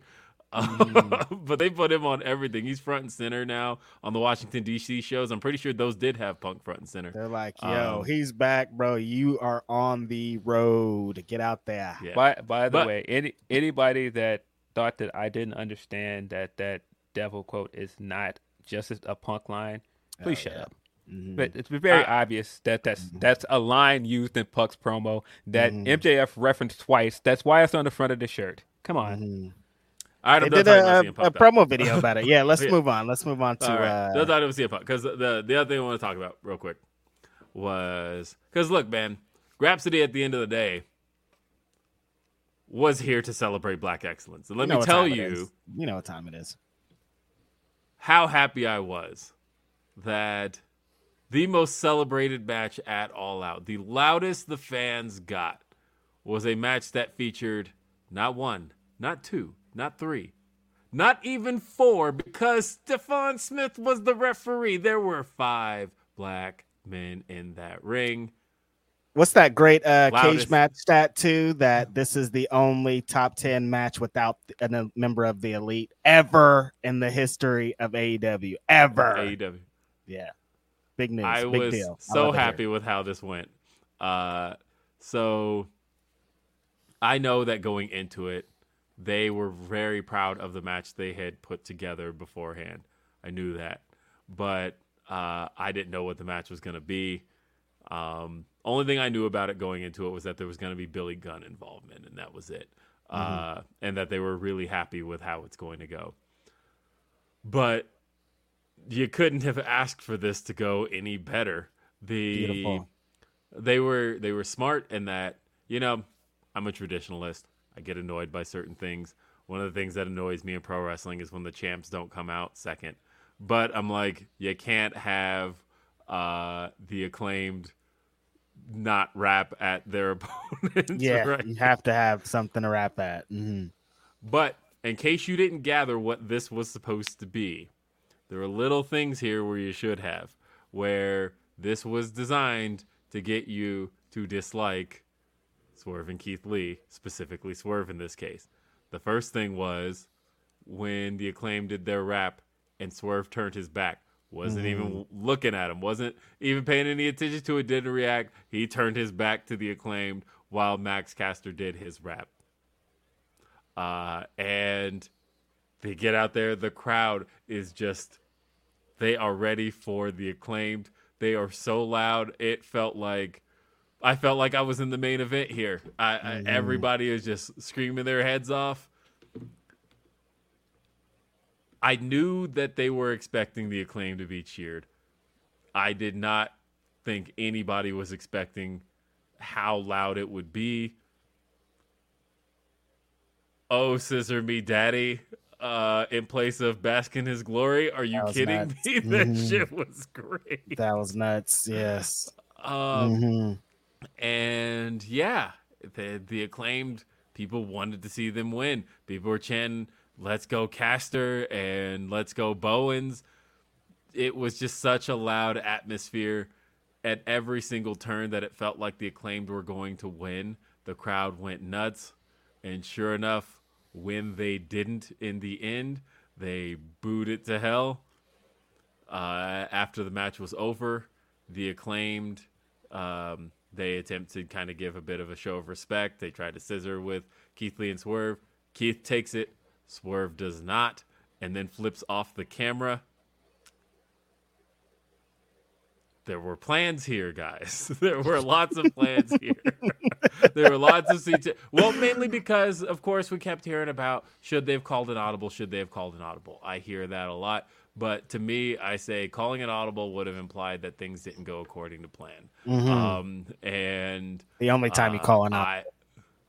And I feel like, look, we knew we're getting the Grand Slam. That ultimately the biggest night anybody can have is in Arthur Ashe Stadium, especially for the Acclaimed from New York. That's the biggest moment they can have. But in the meantime, to get the heat that you're trying to get now on Swerve, and that, look, I tweeted that I want to see Swerve and Keith become, because it's clear they're going to keep Keith the babyface. Do you need to necessarily split them up yet? I don't know that. I wouldn't split them up immediately. I would go with the Sting Luger type thing, where you've got Sting, who was, suppose, I'm going to take you guys back about 27 years, was that? Yes. So, Sting and Luger, for those who weren't watching 27 years ago, Luger was one of the biggest heels in WCW at the time. People hated him.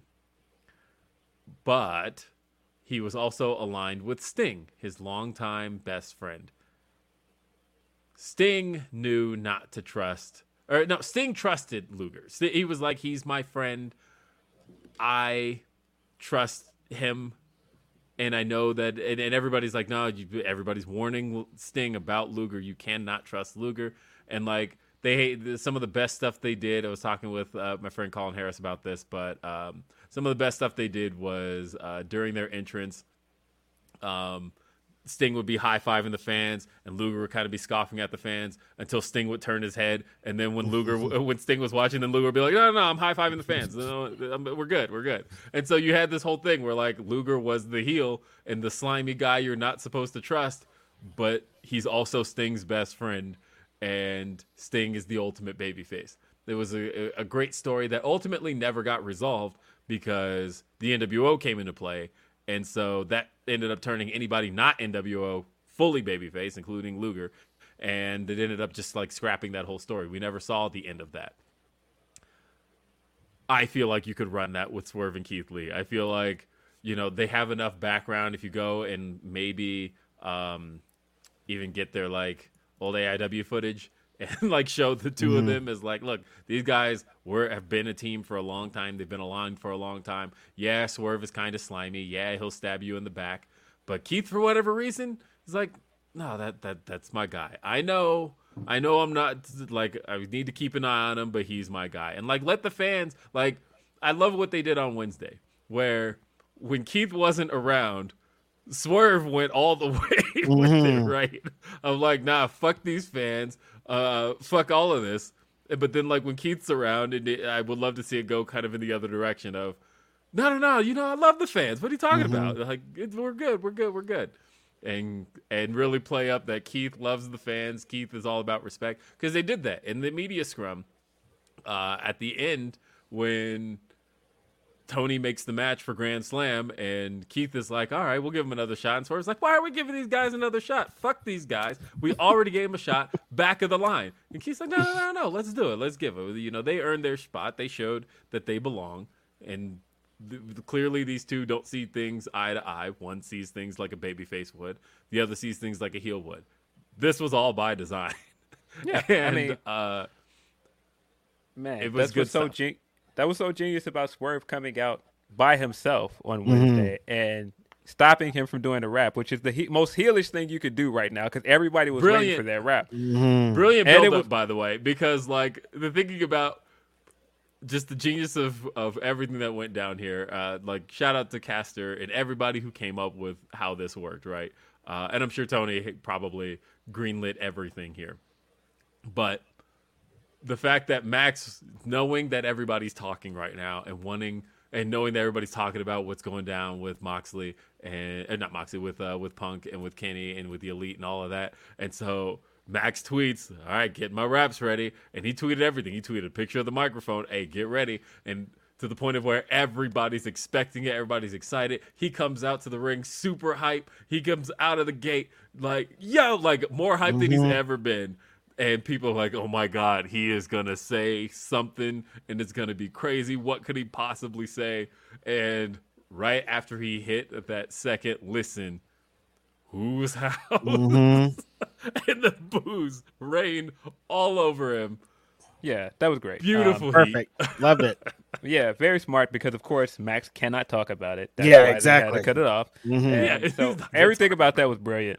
Man, the way that they put this match together is brilliant. I don't understand how people didn't understand the purpose of this match, by the way, because it was the exact build-up for the private party match where the whole point of that match was to give them a chance, and then they earn their respect by the end of the match. That was the whole. That was the same dynamic for this match. So I didn't understand why people didn't get it. The whole purpose was to show the Acclaim in a great light here. And what I don't think people expected is that the Acclaim are a lot more over than people thought.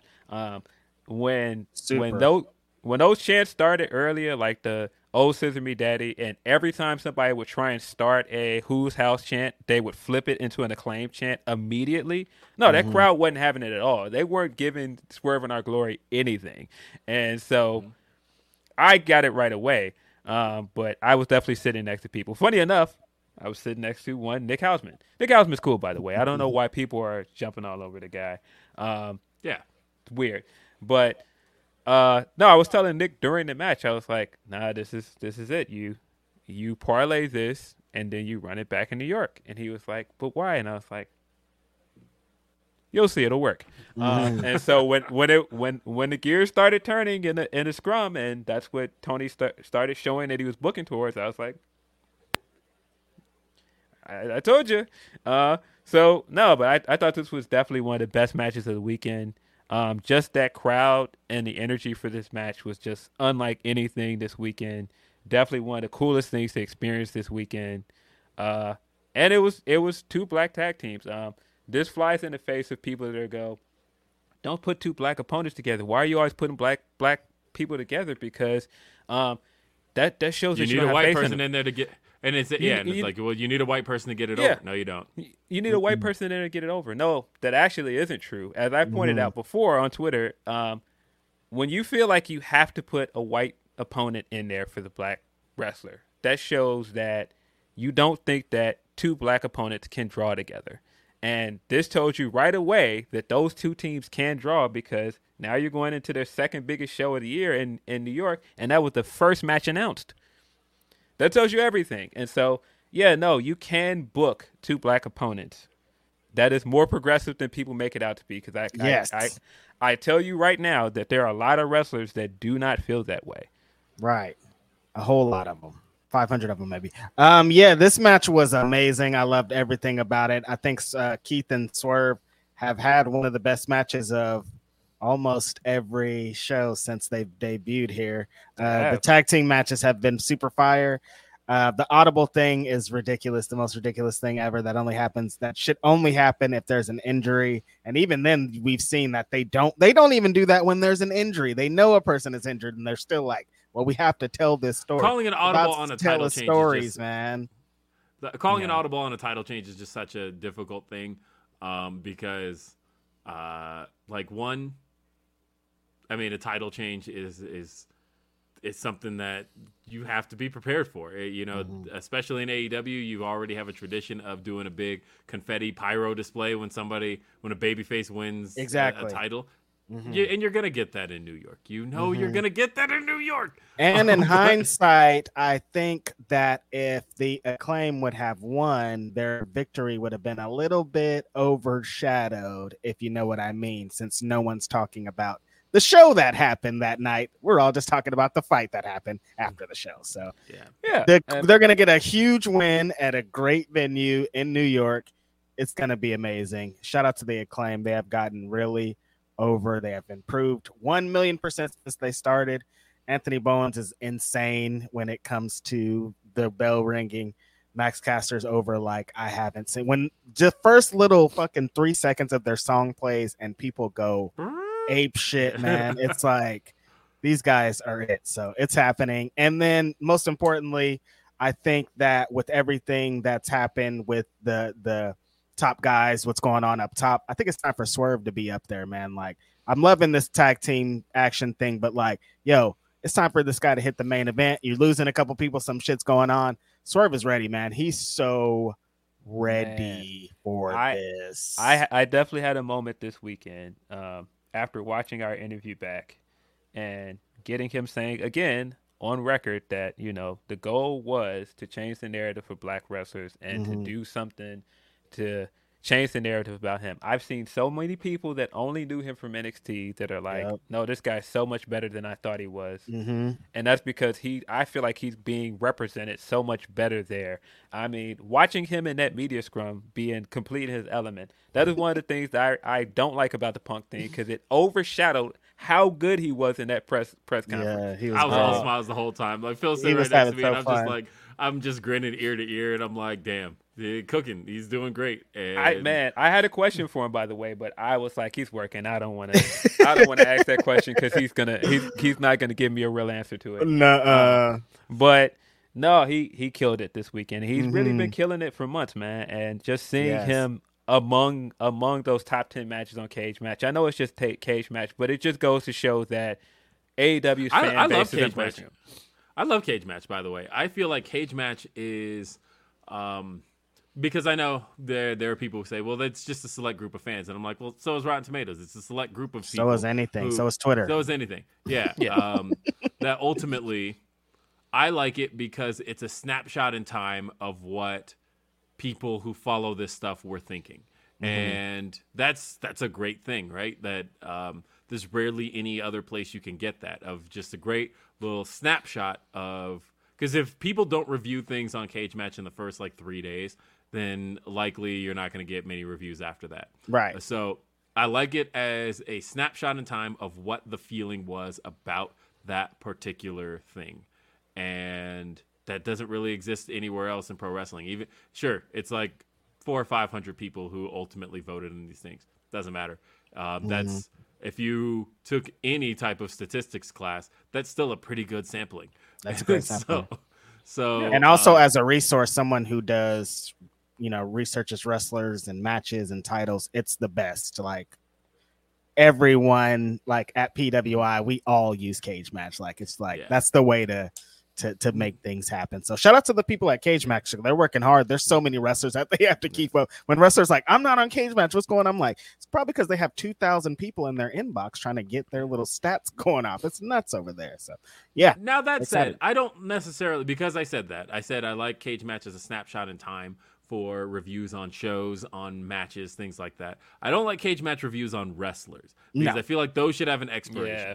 Because when I look at people's reviews of, a debuting wrestler that may have had a sloppy debut, a crummy debut, whatever, and those reviews are still there, 2 years after that person has suddenly turned things around and turned around the perception. I'm like, okay, see, that's where Cage Match needs to be a snapshot in time, and wrestlers aren't a snapshot in time. They exist. Their matches are a part of history, are in the books.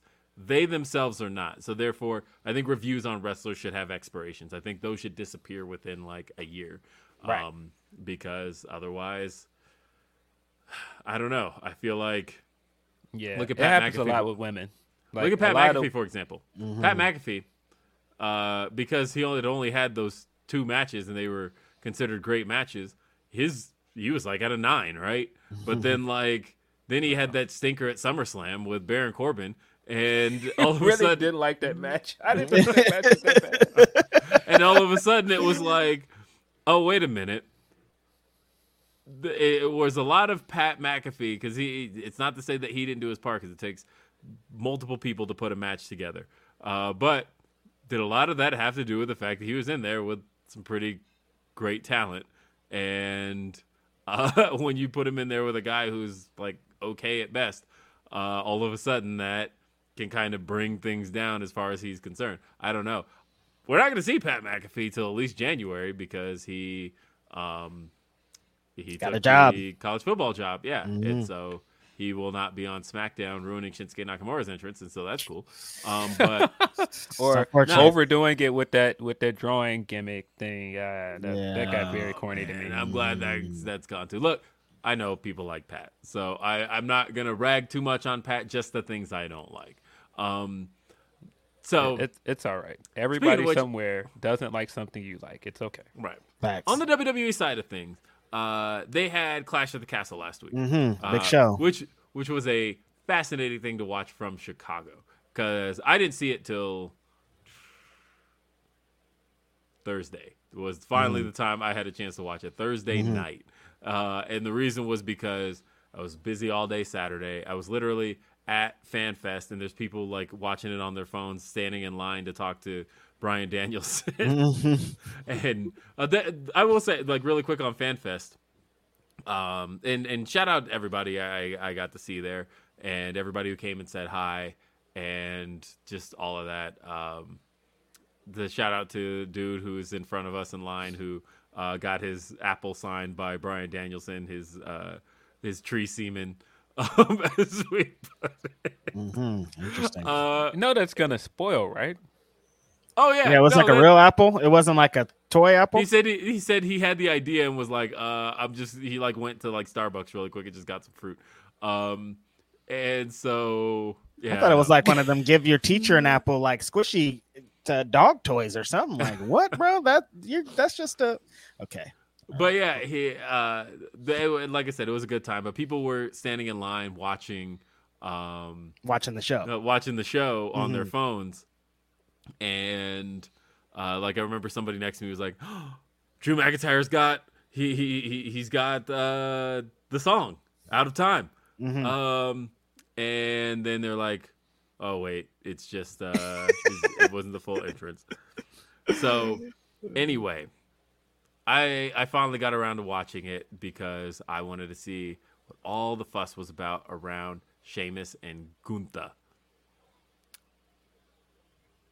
It lived up to the hype. I knew exactly what I was getting into, and even still, I was very surprised by the end of just how good it was.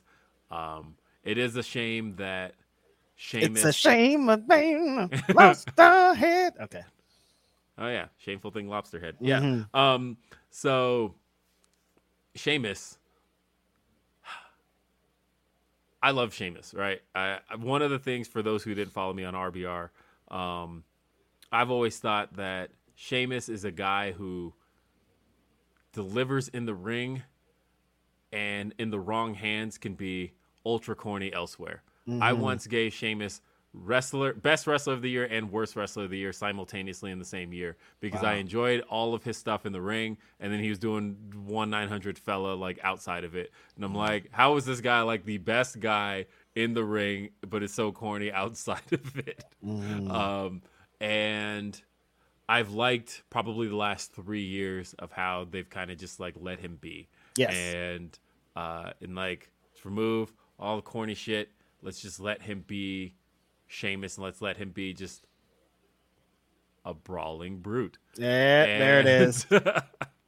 And he's fucking good at it. We know that Gunther, Walter, we know he's good. He's crazy. But like, you put these two together and they just fucking kicked ass. It was so good. It was so great.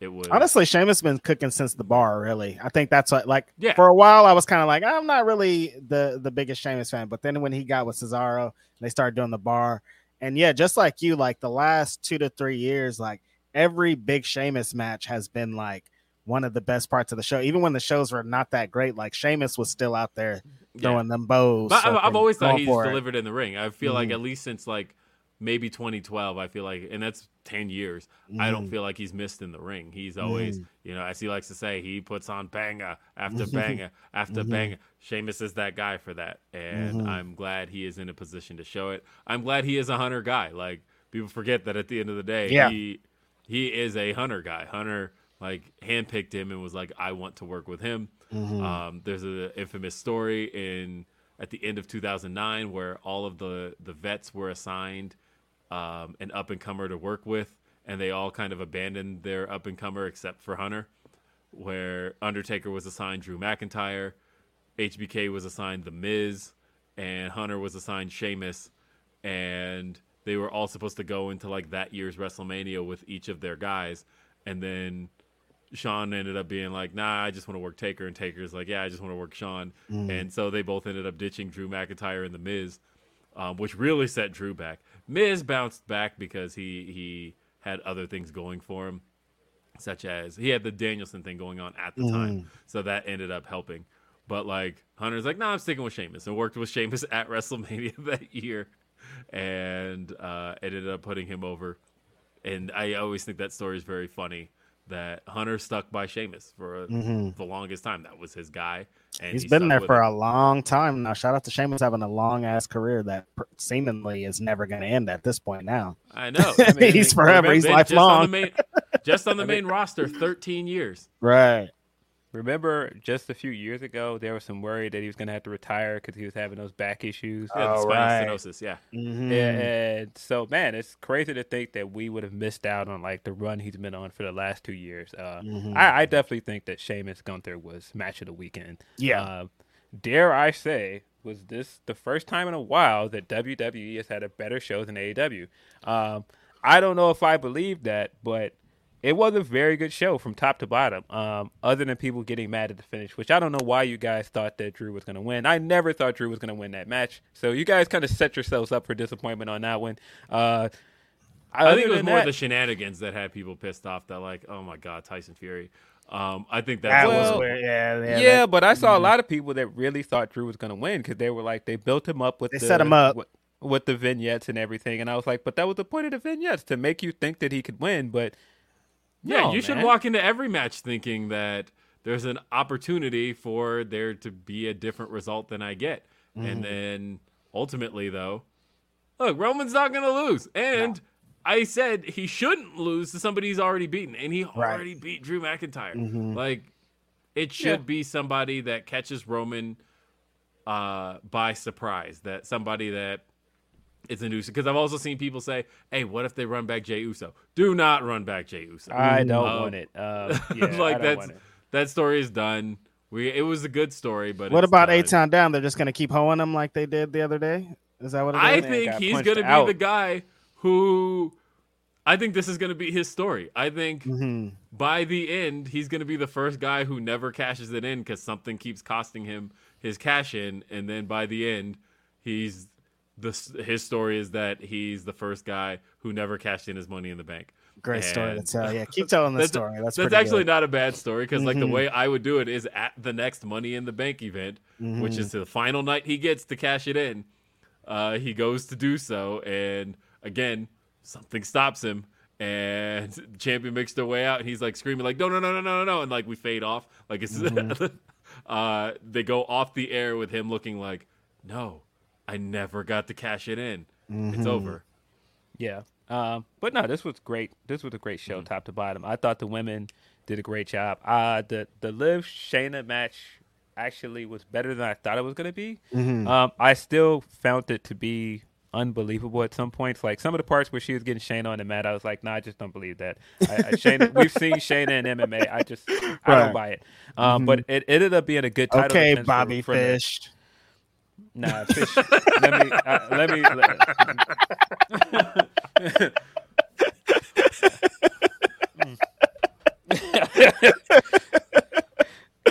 But no, man, Liv looked good in this. She needed a big win.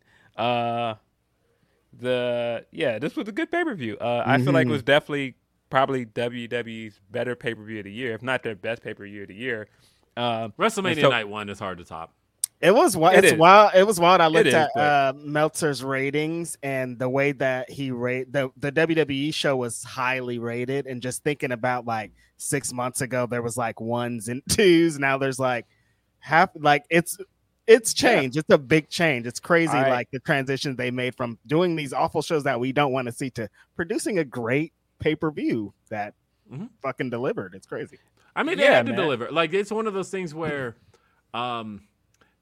it's weird because if you look at the results on paper, like it's a house show. Nothing really you could remove this show from the history books and like Like they've been running that main event on house shows for a while. Yeah, story-wise, nothing's really lost. But I mean, I guess you missed the Imperium. You missed the Imperium stuff. You got the 6-woman match that kind of had the story for it that they put prolonged. Like there's Rollins and Riddle thing there. So there was no title changes. There was nothing along those lines. But at the end of the day, it's still in front of 60,000 fans. They delivered a great show. And Dom Turning. You got the story of that too. I forgot. Yeah.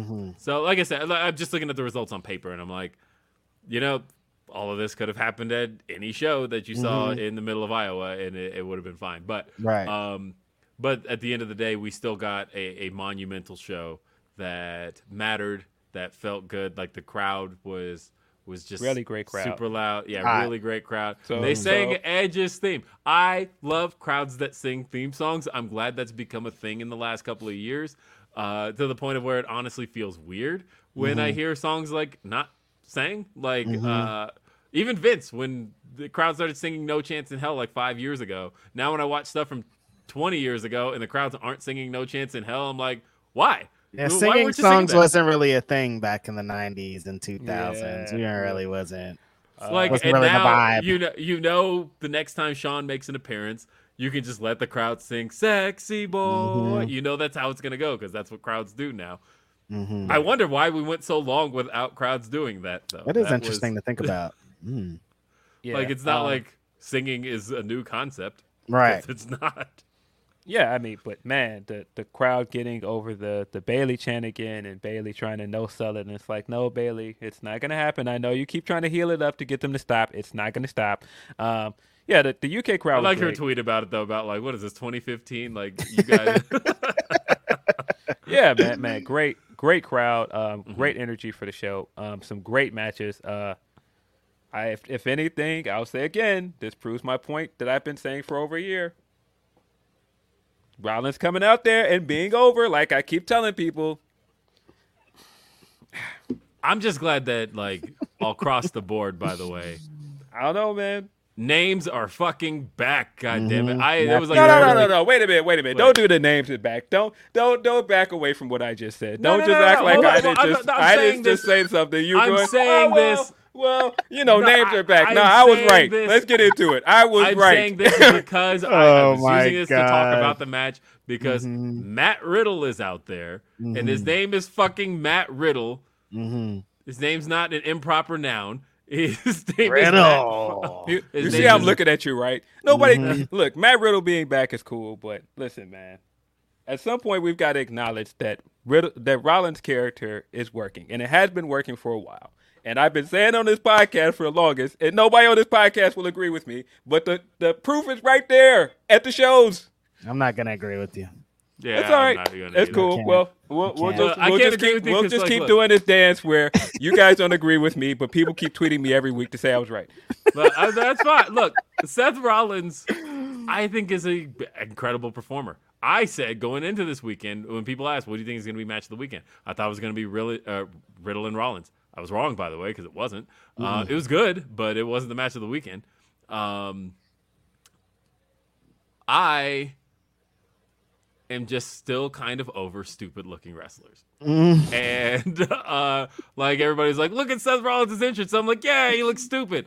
And people posting the pictures of the Edge. Yeah, he looks fucking stupid. Awful. And, I know, man. I just... That isn't what I looked at from this weekend. It wasn't the entrance. It was him doing this and the crowd singing his theme because it's working. The dude is over, man. I keep saying that, but I'm glad Becky, by the way, has backed away. Keep no selling it though. I'm going to continue to. It's only till he beats Roman. I'm only going to put him over when he beats Roman. If he's just going to play Roman's little second hand, I can't give it. Look, I'll say this. Like I said, it's really just a look because I think that Rollins as a Rollins is an incredible performer. He's not better than Will Ospreay. I'm going to say it every single time. He's not better than Will Ospreay. And I'll say this, even when the fucking bell rings. Even as a character, I think that starting with the Cody feud, I feel like that's where he began cooking as a character, and that he has kind of stopped relying so much on the cackle I feel like that might have been like a Vince thing of just go out there and just fucking cackle as much as you can, because it became like really overbearing and not in a hey, you're a good heel kind of way, but in a is there anything more to this kind of way.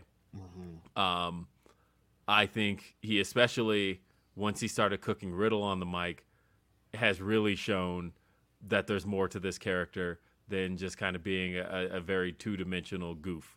And that's been the case for about a year.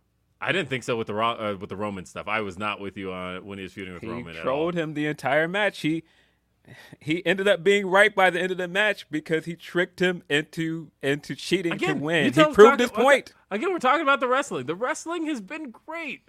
But that's what I'm saying. The character was the whole point of him coming out and trolling with the Shield stuff was to get him bothered.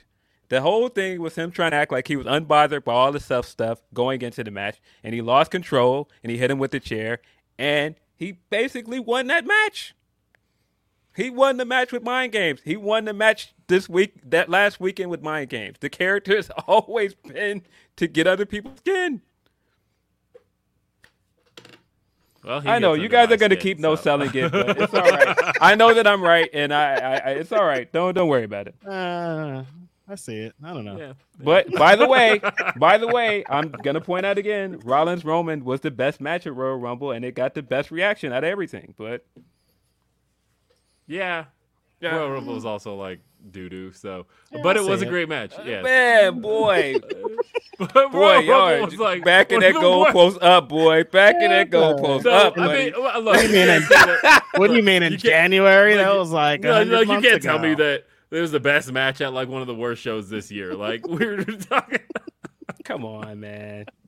Come on. Like we walked out of that show. I sat next to you at that show, and we walked out of it like, was this worth the flight we like took to get here?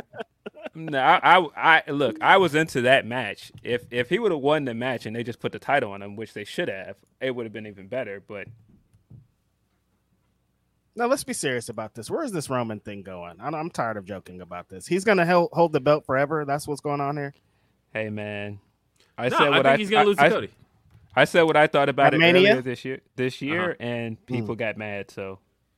I think it's Cody and I think that I think to Phil's point, they have to split these titles up. I think there needs to be titles on both brands, especially with like you got Braun Strowman over there. Like there's a lot going on on the other show for there not to be a main world champion. They're not putting like why wasn't Lashley on the show? They're not putting enough emphasis on Lashley if they're going to try to make him be the guy, the main guy over there with the US title. So. I'm laughing at. I had to look because remember we were just talking about cage match and the snapshot in time of what people thought at the time, and I pulled up Royal Rumble because I'm like, what did people think at the time? This shit's got a 2.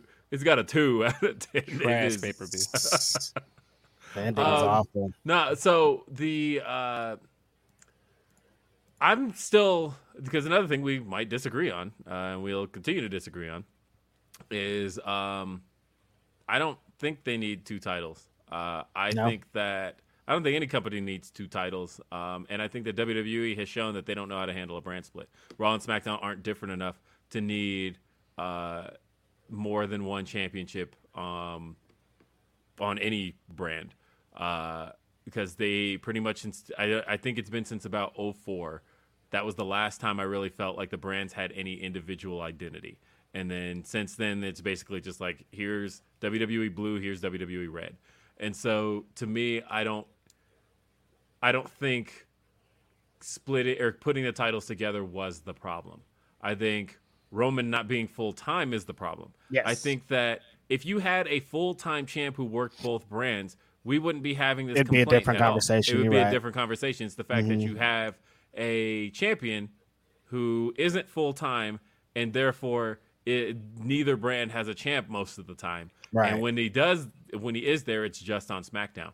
That's the problem to me. I think that if you were to, I think WWE has never been willing to try just having a champ who works both. And I thought that's what we were going with Roman. I thought, because Roman was full-time up until WrestleMania. I thought, well, he was full-time up until WrestleMania. And then all of a sudden, when he started to disappear. So my thought at the time was, if Roman is going to start working both Raw and SmackDown, then we have a better. You have a better case of saying who's the champion, because the thing I hate, if WWE knew how to present both champions equally, it'd be one thing, but they haven't. They've never presented both champions equally. Not You're since right. like 2004. It's always been here's the champion and here's a champion. And so, and that's how it was. Pretty much Roman won the championship 2 years ago, and it was the Universal Championship is the championship, and then we've got the other one. And I don't like that, because that tells me that the other champion always felt like they'll don't never unify be the the top women's guy. belts. Please don't. That's a mistake. I disagree. I say unify them. I disagree. I think unify everything. Well, here's where I disagree with you. I do think that it would have worked better if he was on both shows, but I think that the mistake came when they showed right away that they prioritized Roman over everyone else, and it made everybody else that could be a main eventer look like they did not matter. And I feel like that's the problem with not having two belts. It feels like nobody in the Raw's main event scene feels like they really matter, because at the end of the day, everything has to go through Roman. And putting both titles, making it a visual confirmation of that, is a problem. I mean, but that's the way it's supposed to work in pro wrestling. You're supposed to have yes and champion. no, though. Yes and no. Like though, I feel like all you're saying in the other case of having two championships is here's the champion and here's a consolation prize. Because at the end of the day, Roman is still the guy. Like, that's how it felt the whole time. Bobby was champ. It was like, yeah, Bobby's champion, but who's the champ? It's Big E. Roman. Yeah, when Big E was champ, it was Big E's champ, but who's the champ? And they made sure to prove that to us. When Drew was champ, it was, Drew's champ, but the champ is Roman. And so, like, to me, I think it diminishes the second championship, having the second championship, because it's never going to be as good as the one you're pushing as the. That's how it was with and they did that with Brock in 2017, where it was like, yeah, we've got AJ Styles as a champion, but the champion is Brock Lesnar. And no matter what you say, you could say AJ Styles is a champ, but he ain't going on after Brock. We're not putting anything else after Roman. That's how this continues to feel. I think I would like to see WWE try one champion who is there full time and represents the company. They haven't tried it because Roman's not there to do it. Well, the problem with that is, because you're not wrong about all of that, but the problem is that the networks want two brands and they want somebody as the main guy on that brand. And so to decide that we're just going to not have a main guy on that brand and we're just going to only focus on Roman, again, I feel like that's a problem, because you make everybody else in that other main event scene seem like they don't matter. And that has been the problem for months. And I feel like they've got to split up those titles, man. I know that you don't agree, but I feel like it has become a problem on Raw, because now you're trying to add set dressing every time you have to do a main event for Raw, because you have nothing else to book there. Sorry, my wife just texted me. She's got to leave, and I have the car key right here. So I'm trying to figure out how to, like... I'm trying to figure out how to, like, get it to her. Here, I will throw it at the bottom of the stair. And, of course, it bounced. Perfect. Yeah, and also, it doesn't have to be a consolation prize. I don't have a problem with one of the titles being seen as less than, but I but do then just feel get like, an Intercontinental Championship. Like, if it's not the championship, then what is it? Well, if I feel like consolation prize is a bit harsh, because I don't think that it has to be deemed just that. It could be deemed as a secondary title for that brand, and I feel like that's what it's always been. But I feel like it's gotten worse lately, because during the Brock reign, everything was focused on Brock. Right now, everything is focused on Roman, and so I don't know. I just feel like there is a happy medium here. I don't think it is all or nothing on either side of this argument. Yes, agreed. And welcome my daughter walking into the shot to go get that key. So let's read some super chats. We haven't read super chats in a while. So we've got long time no chat. Who comes out at Grand Slam rapping for a title match entrance? Well, if it looks like it's going to be Bryan versus Moxley, you could have Fetty Wap rapping from jail. I don't know. You can No. Probably Bronson, because Bronson just teased that he's going to be at the Queen's show too. Right. He's wrestling at the Yeah, so probably Action Bronson. But yeah, as far as in a world title match, I mean, I don't know. I do think Bryan is walking out with the title. I think that I agree with Phil Lindsay's article. If you haven't checked it out, BleachReport.com. I agree that it is time for Bryan, and I like that. I don't know if this was incidental or purposeful, but that Bryan's path to the championship goes through redemption. One, it's a path of redemption. That if he just beat Hangman, the guy who beat him earlier this year. He's going to beat Chris Jericho, the guy who he lost to at All Out, and then he'll beat Moxley, the guy who he lost to at Revolution. And it's like he's redeeming all of his losses, and in the process, he's beating all of the former world champions to do it. And I think that's I love it.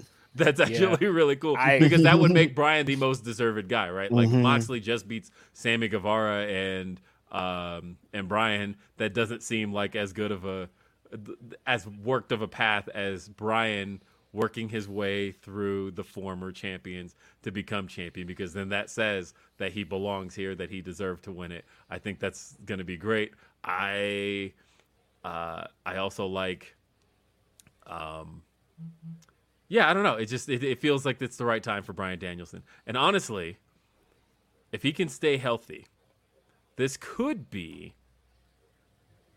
knock on wood, the title reign for Bryan Danielson. Like, when I think about his title win, the quintessential Bryan Danielson, Daniel Bryan title win is, of course, WrestleMania 30. There's not going to be any topping that.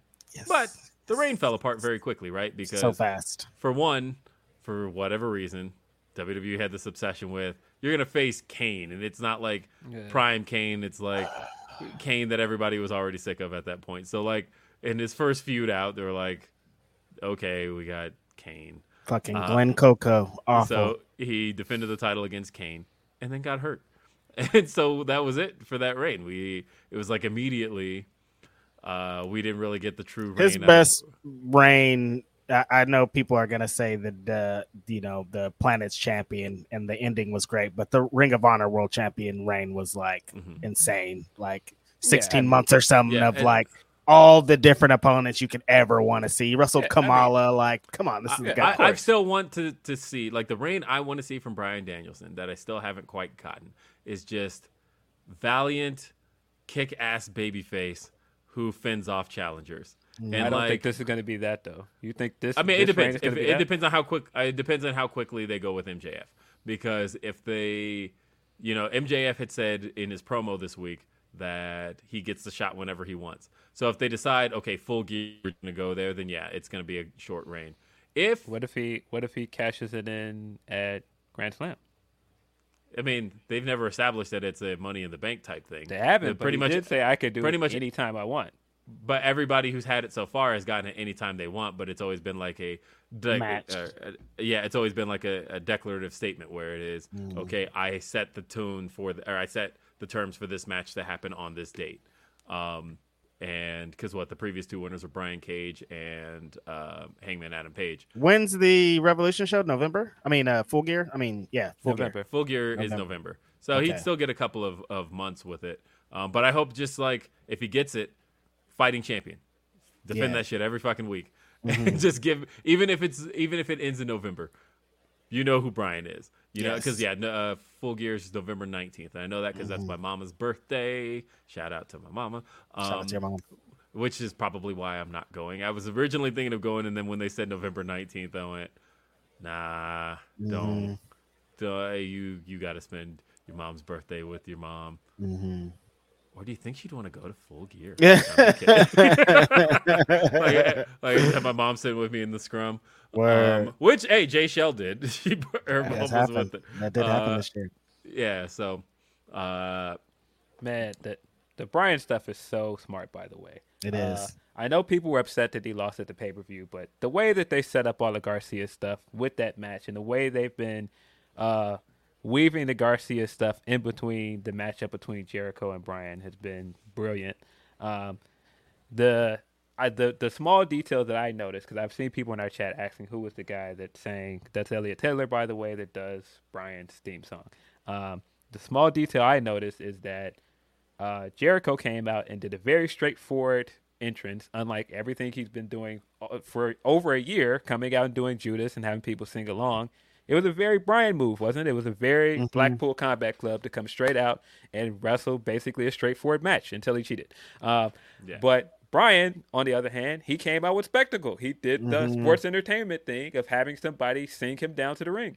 And so I think that's an interesting story of saying that Brian tried to outdo Jericho in this match, and he's going to come into the next match, and he's going to beat him. I mean, like, the circumstances, the weird thing is, though, the way the circumstances set themselves up for, like, I didn't like Jericho winning either. But now that the tournament is happening and Brian... Now it's good that he beat him. Yeah, because now it's Brian avenging all of his losses. And actually, that's a great story for the tournament. Yeah. The only reason I was put off at first, because we didn't get the Garcia segment backstage if you were sitting there watching it live. And I feel like that was important to why he lost, because... this is exactly what Garcia told him not to do. He's like, do not cheat. You don't have to cheat to beat him. I know you're good enough to beat him. And he cheated. So that is the thing that's going to make him waver and eventually probably leave JAS. Even the stuff going into the match on Wednesday and having Jericho go, hey, why didn't you come celebrate with me? And you know why he didn't come celebrate with you, because he told you not to cheat. You did exactly what he told you not to do. But even the small details this week of Brian having 2 matches with Hangman, and Regal telling us the entire match that we figured we studied those matches, and he came into this match with a plan to take out the arm for the lariat. All of this stuff was great. Yeah, no, I think Brian winning in Arthur Ashe is going to be a great shot. Yes, and I'm like, I've been picturing it for weeks, not for excited. days now, for days of just seeing Brian holding the belt. He needs to be the champ. Let's just do it. He's the GOAT. Finally. Let's see. I'm ready for it. Maj Hates All says, the bro Phil got $5 pop-off paywall. Fire, shut up and take my money. .jpg. And let's see. We got RH says, I am here for paywall. Phil uncorking on folks. Telling you, stop. Go get somebody fired up. That's Ferthausen says, 30 somebody fired up. 30 plus years since WWE did a house show in my town. Bought tickets in June with Drew versus Sheamus. No DQ main event, but changed. Now Nakamura versus Gunther for the IC title. And Drew and New Day versus Sammy and Usos. Although I appreciated Kofi's joke about when Sammy and Kevin Owens reteam up, they can be Sam Owen. Sam Owens. Sam Owens. That's so stupid. Man, by the way, the one good thing to come out of that number 1 contender match is Woods and Kofi getting in the ring at the same time, and then going, oh, well, just pin me. That was a great spot. Yeah, that's a great like, spot. I'm not fighting my friend. Those guys are the best. They are. Nobody makes me happier than the New Day. Let's see. Evangelina Gray says, Phil, Matt, and Nick can do whatever. I just want Kenny back. That is very disappointing that we just got Kenny back, and now he's already gone again because of some stupid stuff backstage. I know. Unfortunate. Chi-Town Spurs says, the only Chicago Phil I recognize is on this pod. Lockport Phil needs to get his head right. What does that mean? Lockport is a Illinois. It's basically like saying Berwyn or like some small town in Illinois. Get it together, Dale. I was guessing that was something that was related to your state of Illinois. And also, damn, he's going to be out 8 months. That sucks. So, speedy recovery. Shit. I know it's not a great time to say it, but boy, it looks really bad for him, man. And I hope that he handles this recovery period better. I hope that he learned from the mistakes from the last time, and hopefully he has good people in his corner. I hope he's all right. Yeah. Devil Kazuya 27 says, who would win an AEW Brawl for All? TK loves tourneys. Don't do it. As long as I can I get the mean, music let back. Bobby Fish tell you he's gonna win. Yeah, Right. I don't know. Yeah, let Well- Bobby Fish out. He's the one coming out on top, huh? Grandpa. Max says Knicks fans and Bulls fans hating Reggie Miller. Handshake emoji. Yeah. Get Reggie up out of here. Mm-hmm. Always and forever. Huh, Mac, I'm curious because I know you're from Brooklyn, but I'm guessing, but you grew up a Knicks fan, and therefore the Nets, no matter where they are not your team. That's what I'm guessing here. That's a shame. Well, not because I know that I was at. So the only time I've been to the Garden, I bought tickets to go see the Knicks versus the Nets. And I get it. That was in Knicks' home country, but it was just interesting that how like little buzz there was for the Nets. Now, of course, now the last like 2 years should have helped change that. But then last year was also not great. You were at G1 Supercar, weren't you? Were you there? I didn't get to go. I was outside. Oh shit! Shit! Nah, we ended up doing a meetup, and we met with we had the bar kind of locked down and just did like a fan meetup. It was great. Being in the Garden was amazing, man. That was super cool. That's one of my favorite memories, going to New York for WrestleMania, and then this arena that I've seen wrestling and basketball and all these concerts be housed, and I'm in here. It was lit. Yeah. Super Hey, lit. I will be in New York in less than 2 weeks for a Grand Slam. Yeah, shout out to that. My percentage on that has dropped to 0. I will not be there. And the reason I will not be there is because my daughter informed me she's got her first real big so she joined the Dance and Palms team at school, and the homecoming game is that Thursday. And I was looking at flights, and I'm like, there's no way I would be back in time for that. Not missing it. Sorry, I will not be at Grand Slam this year. I was last year. It was a great memory, and I'm hoping that everybody gets to have a good time and has fun. I'll probably, next 2 events I do are probably going to be Full Gear and Survivor Series. So You just told us you were doing Full Gear. You can't go to Full Gear. That's your mom's birthday. Full Gear, it's my mom's birthday. Sorry, that was a leftover thought from like a week ago, but before I knew what Full Gear was. Where's so Survivor Series this year? You know? Boston. Yeah, remember it sold out hella quick. Yeah, TD Garden. I ain't got shit lined up. Y'all come to California. I ain't flying nowhere. God damn it. So about to go watch WWE house show next week. Might just be Oakland. Might I'm just not be going to that. I'm Survivor kidding. Let's see. Ferthausen says, was expecting a 50-50 chant for the titles, but they were red hot for Acclaimed. So success for Swerve to go heel and get the heat. Yeah. That's Pretty it. much.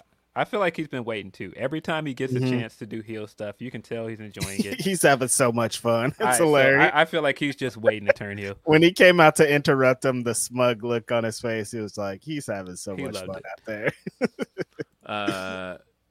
Roy says, no, Tim Duncan is an unforeseen heel turn. Well, I mean, is it though? Because I'm picking Shaq over Tim you got Duncan. you got two LA guys here, and LA people are notorious for not liking Spurs.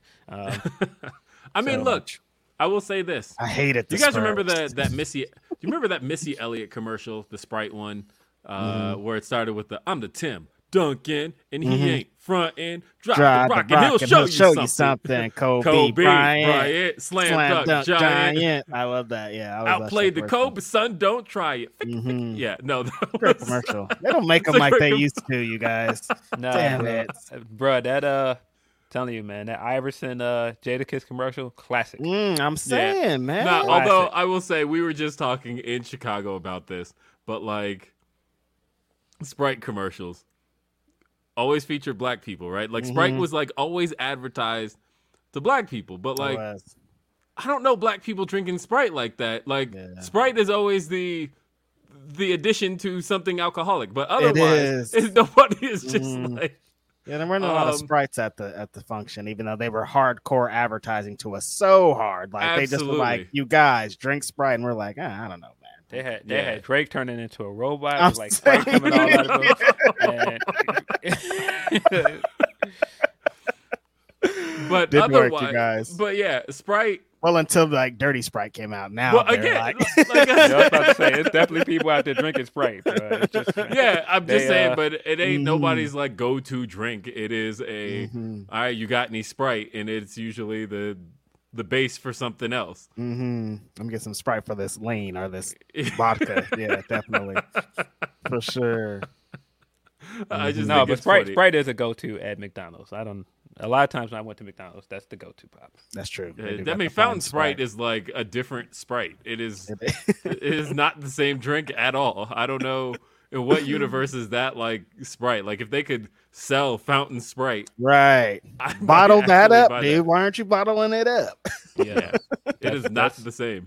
That's a go-to at most burger places. At Five Guys, you get the grape in there, get the grape Oh Sprite. yeah, Come it's on, bro. lit. That's a black ass drink. Yep. That's just a Adam Russo- non-alcoholic dirty Sprite, pretty much grape Sprite. Come on, man. Love it. Adam Russo says, I get the feeling Punk knew he was hurt again coming out of the match and facing more time out, and it turned what was probably meant as a clearing of the air on the Colt stuff into a full-blown rant. Possibly. I mean, you could tell, like... In the match, he was selling that arm pretty often.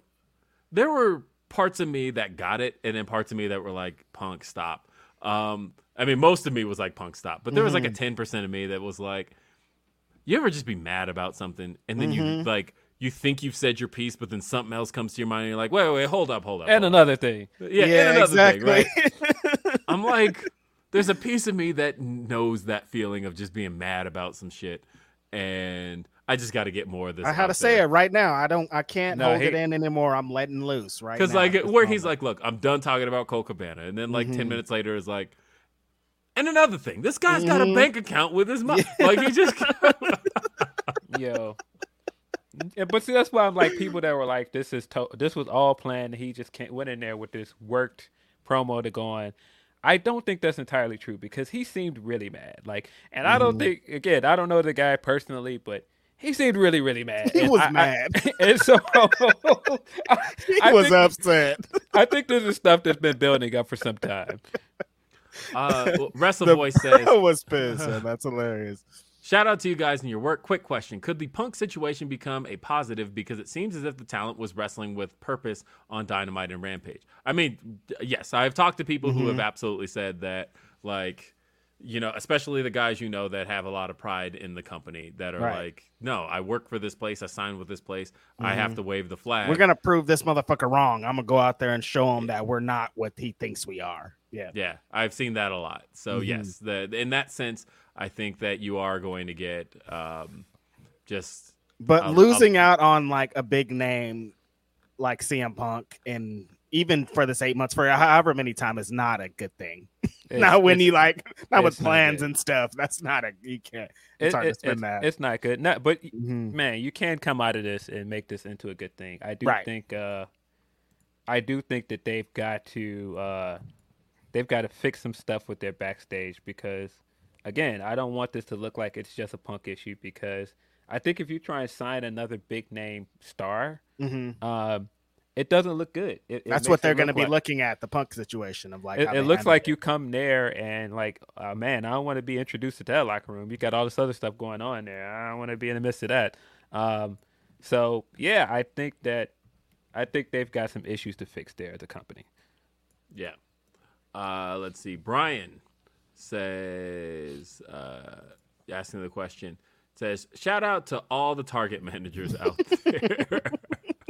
Yeah, Punk was tripping. It's hard as hell being a Target manager, man. Talk about a job that isn't easy and Punk could never do. Man, Found out how he feels about the working class along with everything else. But see, I'll say this.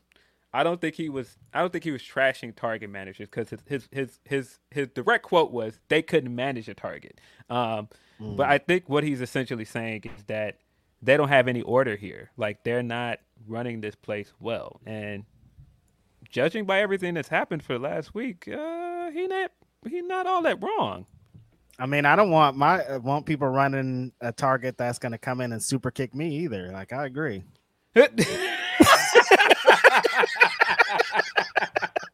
Nah, so, look, man. I just again, I don't want to get into whether I agree with stuff he says, because I do think that he was out of line in a lot of stuff that he said about them. But I do think that there's fair criticism about the management there and what's going on there, especially when you look at, like I said, everything we've heard about the company for the last 3 weeks. The Gresham thing, like, yeah, there's a lot. Yeah, I feel you.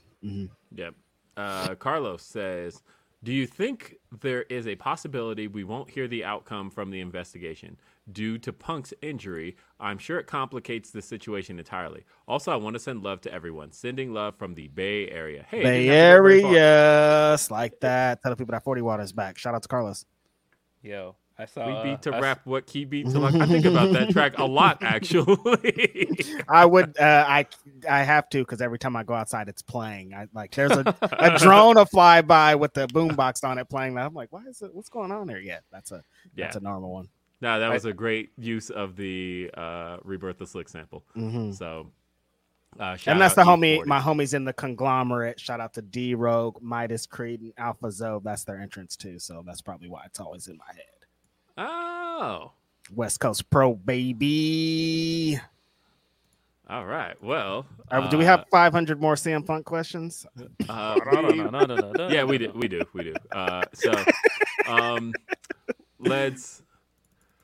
Let's go with the next question, which is from Raj. It says, hope the Punk elite can reconcile / work together. Punk was hurt, probably full of adrenaline and spiteful. Adrenaline in his soul. and stewing he in might go to WE. I think the elite are more likely than he is. Yeah, if anybody, I don't know. But I don't know. I don't know. Yeah. I don't see the Bucks going there. Look, I am at a point of never say never in pro wrestling anymore. Because I have said never to a lot of shit, and then shit happens. So I will not say the Young Bucks cannot go to the WWE. You guys, no, they can. I just don't see it happening. To your point, I hope they reconcile this too, because if anything, just look at the Sean tweet this week where he was saying there's so much interest in this story that tells you how much money there is to make if they actually turn this into a feud. And I agree with that. I think that it would be a shame if we never see Punk versus Kenny Omega in a singles match. I think it'd be a shame if we never got Punk and FTR versus the three of them. I feel like it seemed like that's where things were headed. So and also, Raj says, Mox started the year in rehab and came back to be the heart and soul of AEW. That's following up on the last part. You can start one place but end up in another. So who knows? P.S. Starks versus Swerve for the title win. I could see that being a 2023 late program. Because what's interesting though to me is that with everything that happened and the fact that we'll probably in the next couple of months see a split between Keith and Swerve. I'm sure it's coming. I would love to see the program run back at least just one match with everything flipped, right? Where like now it's Swerve has to team with Powerhouse Hobbs and Keith has to now enlist the help of Ricky Starks, and we run the tag match back with both sets flipped. I think that would be a dope way to do it. I'm liking this idea a lot. Yes, book it Dano. Yeah, I don't know. That to me would just be kind of a cool thing. Right, because that was a fun program earlier this year. It was. And it kind of led to everything that's happening right now with the feud between Starks and Hobbs and the feud. and then Keith Lee and Swerve being tag champs. It all led there. I would love to see that kind of flipped around. I think that'd be kind of a cool thing. And Eloquent asks the question, and I'm pulling that up here right now. Give me just a second. There it goes. Eloquent asks, do you think they changed the cover of the Fight Forever game and remove Punk and Elite? That's a good question. I don't think they do. I think that CM Punk's a big part of the marketing for that game. I think that Like if they signed him to be on the dotted line for that game, he's about to be on that game. Is what you're saying? I think pretty that much, there's a reason he's front and center. Mm-hmm. Yeah. Even like they were advertising the game on Dynamite, Punk right in the middle. Still there. Only thing that he's still attached to pretty much at this point. The only thing they showed him on. They didn't show him on nothing else. I think it is a case where he probably will stay on the cover of the game. Roy says, if it is the end for Punk, he would have spent a year winning all his feuds and putting exactly 0 people over. Strong booking for a 44-year-old. I don't think this was intended to be the end, though. I think eventually it was going to lead to putting over MJF. Yes, but see, I don't even think that that's true. I think that now everybody is looking back on the year in a negative light because he did something really shitty, and that's fair. But no, the year he had, he absolutely put people over. Ask Hobbs what did he think ask my after that big match. homie. Yeah, Ask what did that do for MJF? That MJF feud was instrumental in everything MJF has done this year. That's why we all love MJF is because of what happened. Right, him coming back and winning the chip wouldn't have been as big of a deal if we didn't think he was going to have the match with Punk. So no, I mean you could go all the way back to the Wardlow stuff. The Wardlow stuff, him coming back and helping Punk win at Revolution is a part of what got him over as a babyface. So no, that he didn't just come back and beat everybody else and put nobody over. That's just not true. Daryl says, my biggest issue with WWE PLEs is all the dragging / ads between matches. I didn't watch this one live, so I don't know. I was able to just keep hitting that forward button. My ADHD gets distracted and I lose focus. 6 matches in 3 hours. I need more. Time management is still not the best over there. This is why I still, I've been to a million WWE events over the years, and I've been to now, I think that was the 15th AEW event I've been to was this past weekend. I still feel like I still enjoy AEW's lack of time wasting between matches. I love that it's just like, get me to the next thing, get me going. I don't want to sit here and watch the Tron for more than a couple minutes. Yep.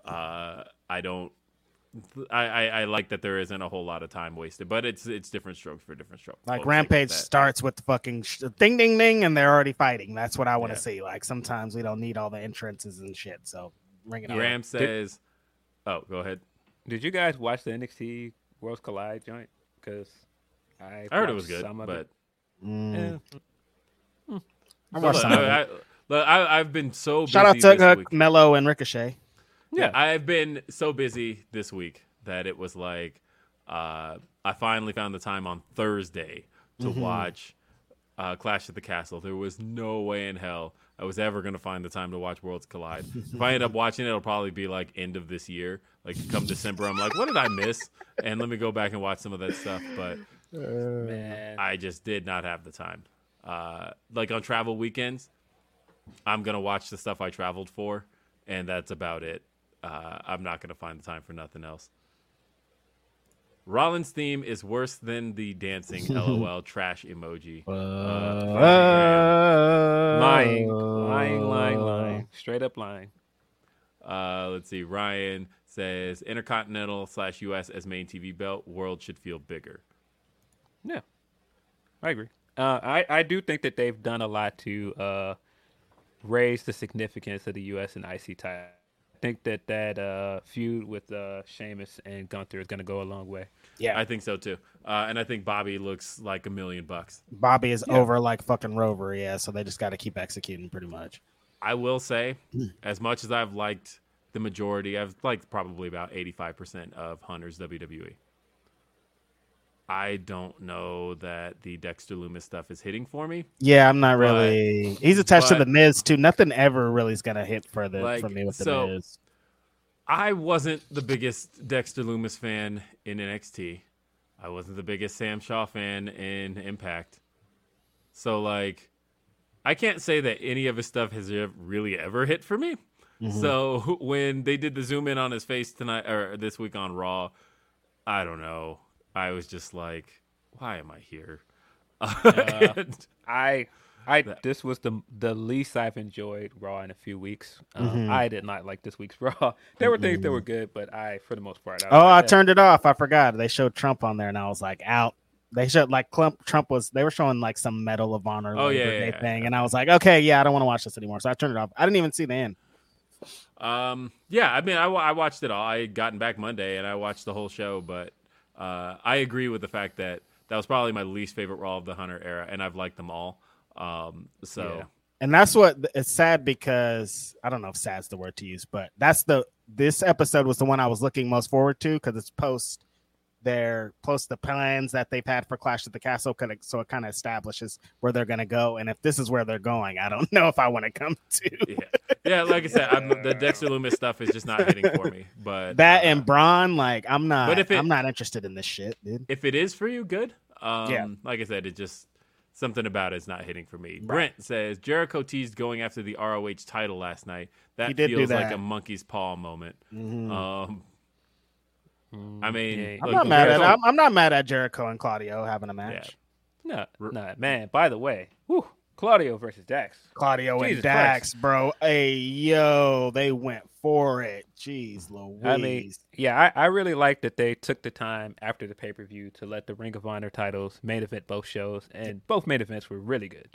Yep. Yeah. And they're establishing some more with Joe and Josh Woods. Like they're gonna. I just hope they have a show planned. Like soon. Like what's going on here? Yeah, I'm kind of. I'm give me something because otherwise, I don't know. Let's see. Ryan says MJF shouldn't cash in till late 2023. The man said he's working smart, not hard. Why would he defend it a full year before the Great Bidding War of 2024? Like that was the whole thing with he's like, I'm not gonna wrestle in a tournament. What do I look like? I have a chip. I will wrestle one match for the title. Dun, dun, dun. Big chips. Oh, I'm sorry. We're not supposed to sing R. Kelly stuff. Oh, wait. Hey. The line is fine. I mean, I don't know. I think Chicago. Nope, keep going. Don't do it. On R. Kelly for whatever reason. Keep moving Devil forward. Kazuya said, what you guys' thoughts on Carmelo and Trick as a duo? I like it. Love Carmelo and Trick as a duo. I hope when Melo gets called up, that Trick is right there alongside of him. So, I think it's time, man. I think it's time to put the title on Carmelo. I've been saying it for a minute, but to me, Braun is not really hidden like he was. I think it's time. I think it's time to put the title I don't know what they could have done different with Braun to kind of capitalize. Not put him in a feud with Gacy for 2 months. You're right. That was bad. They kidnapped Rick Steiner. Yeah, it got pretty bad out there. You're right. Brent says Motley Crue hate each other. They have to be in dressing rooms on opposite corners of the venue, but they still made so much coin in the meantime. So be like Crew Elite in Punk, silly otherwise. I mean, look, man, this has been a comparison brought up a lot, and granted, and some of them did actually result in like fistfights and shit, but. Guys, Shawn Michaels and Brett, now that did result in one of them going to the other company eventually. So maybe that escalated. the perfect comparison. Well, they had already been fighting for 3 years though. It took some time. It wasn't fresh. Man, I said this to somebody during the week when we first got the idea that they could possibly fire Punk, and I was like, man, can you imagine Bret Hart being in WWE and welcoming CM Punk back? What world is that? What alternate universe does that exist in? I cannot. I don't know. I guess Triple H. I was thinking there's less chance for Punk to go back with Triple H there, but actually I think there's more chance of him to go back. I think he's the one that you've been talking a lot of shit, but I like money, so I'll try that. Are you kidding me? Mr. Triple H that wants to be the baby face of wrestling Twitter right now, being the guy that brought Punk back? Are you kidding me? He would love that. He would never let us hear the end of that. You're right. Big baby face pops for sure. You're right. Aaron says, what up, fellas? Low-key hungover, but I'm glad I got up seeing y'all doing your thing. CM Punk is the Joe Budden of wrestling. Yo, I love this point being brought out. Yeah, everybody keeps they've been trying getting that Joe Budden analogy off for a lot, man. Shout out to Busby. Yeah, but it's the same thing. When the podcast was jumping off, podcast was regular listening to me, I did Yep. not miss an episode of Joe Budden podcast. But once he started messing up, I was like, no, I couldn't. don't do it, Joe. Don't do what you always do. I know. Yeah, it felt like, oh, he's doing it. He's doing it. Yeah, he did it. Yeah. So, Yeah. Yep. Shout out to Busby. I am just trying to find one last. Was out in them thing. streets. Oh, we didn't get into the West Side entrance at all. Yeah, no, that was going to be the last thing I was going to let Reg cook on. But I know that Tony P in the chat, I hope you're still there, Tony, had sent in a Humper chat that has fallen off the radar at the moment and had asked me to read it. I've been on the hunt for it. I cannot find it. Tony P, if you are still there, just send it in the regular chat, and I will make sure I read it. Yes. Because you did pay for a Humper chat, and I want to make sure that gets read. So I'll get that up on the screen if you just send a regular chat in. So the main event of Dynamite this week.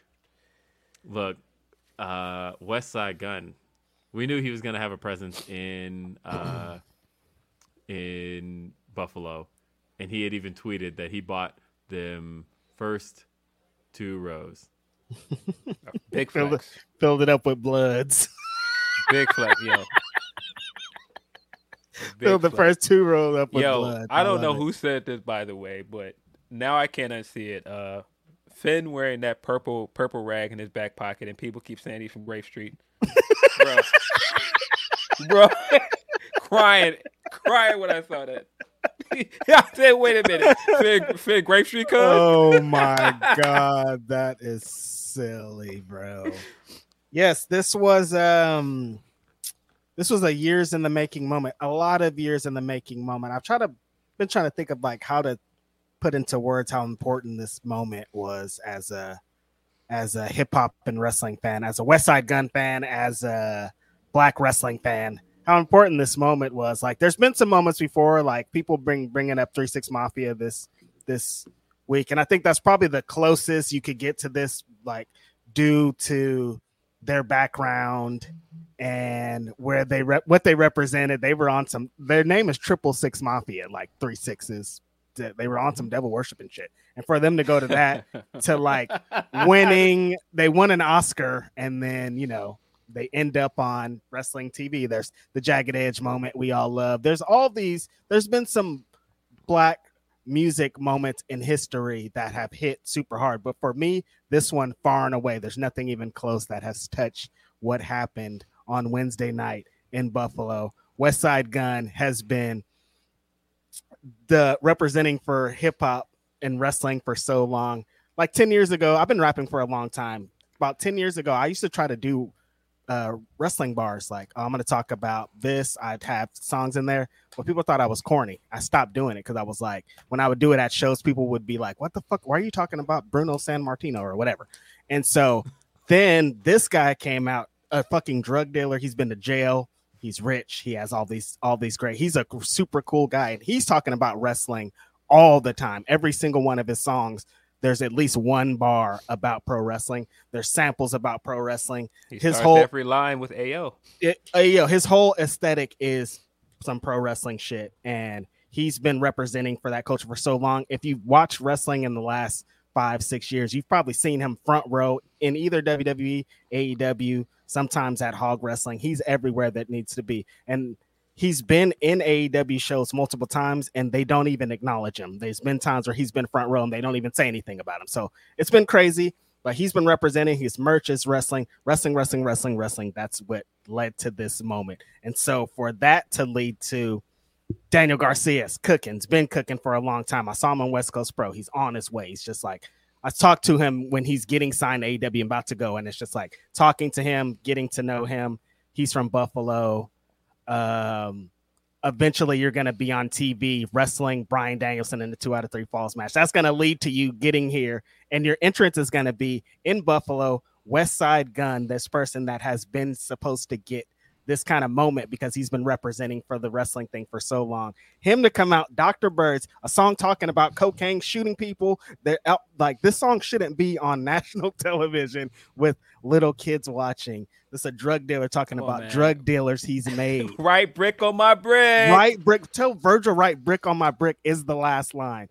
The brick he's talking about is drugs, cocaine. That's the brick he's talking about. And he got to shout out fucking Virgil. Also, another super huge moment. Rest in peace to Virgil. That Virgil is saying his name is said on Wrestling Channel. So all these things lead to this song being done.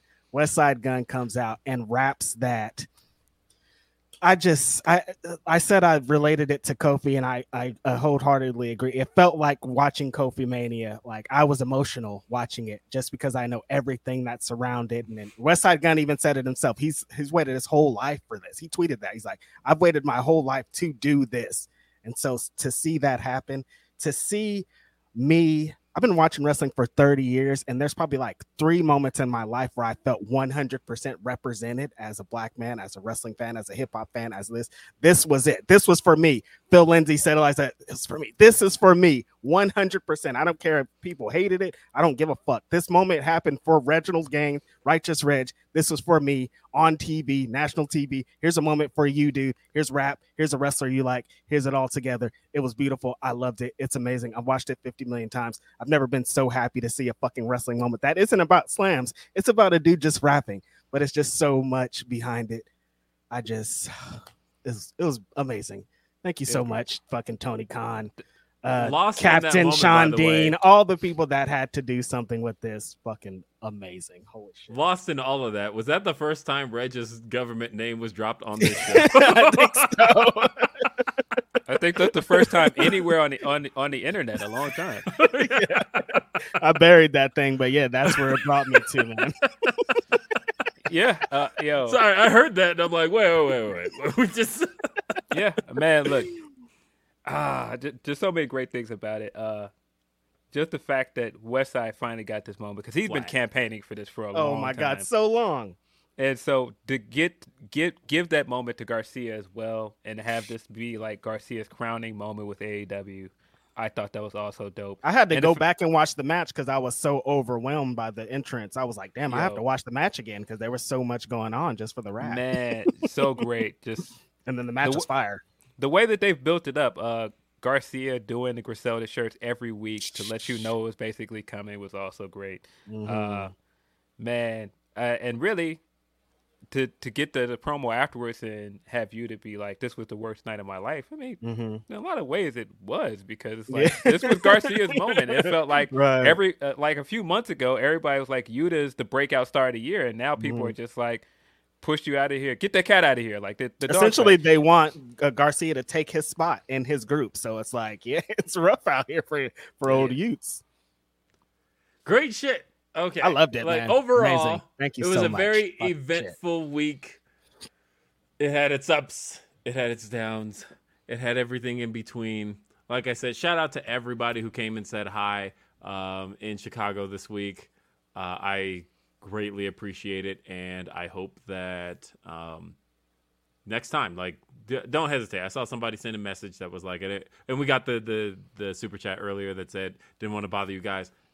Hell no. Always bother. No one's ever bothered. We weren't going to be mad. Whatever. Listen, if we're up eating pancakes at 2 a.m, too, we're in the same place. This is a comment. Yeah. You could have just been like, hey, fancy this. I did have one person on my plane. I think it was coming back from Double or Nothing, and I don't remember the name, but he apologized. He was like, I didn't want to bother you while you were asleep, but because I sleep on my flights. Yeah, don't wake my guy up. Yeah, don't wake the boy up. Don't do that, I suppose. Schedule. He was like, I didn't want to bother you while you were asleep, but I just wanted to say what's up and that I love Grapsody. Yeah, no, the fan interactions that we had in Texas and Florida and Vegas this year, I think about those on the daily. Those are awesome. Please continue to tell us. It was great. And shout out Shared Delaware for basically being my mental support through a lot of all of that. And she pretty much hung around me like the whole weekend. And yeah, it was just a great time. I want to make sure he hasn't told you guys he completely no-sold me on on an invite this weekend, by the way. Wow. Completely no sold the guy. Just W. big time your boy. Just like Punk. W. What's up with that? Will Washington, what you did? Why'd you do that? Big time your guy, just like Punk did. Will Washington, what did you do? So Saturday, I did nothing wrestling related other than watch Clash that morning, and then I went to a barbecue with my big bro that I shouted out earlier, and I was talking to him, and he was like, "Yo, Will's in town." I was like, "Yeah, he's here," and he was like, "Yeah, he's welcome to come by." And so I put that group chat. I was like, "Hey, my big bro said if you want to stop by, you can stop by." Completely no sold the kid, man. Never seen it. He I'm didn't see sorry. that text. I forgot all about that. I mean, you knew I was at GCW that night. Like, what? No, what Mixie Boys is in the building. Mixie Boys is in the Completely building. no soldier guy. No, it would have been completely in the other direction. I'm of course making fun of him. Yeah. It would have been way back south because they were out in Hoffman, which is north. Yeah, if I wasn't out in Hoffman, like if this were like, Forbidden Door, I probably would have been like, oh yeah, sure. It probably wouldn't have been nearly as far, but there were definitely people Saturday night. They were like, "Oh, are you coming out here to GCW?" And I was looking around and I was like, "I am in the suburbs, way south.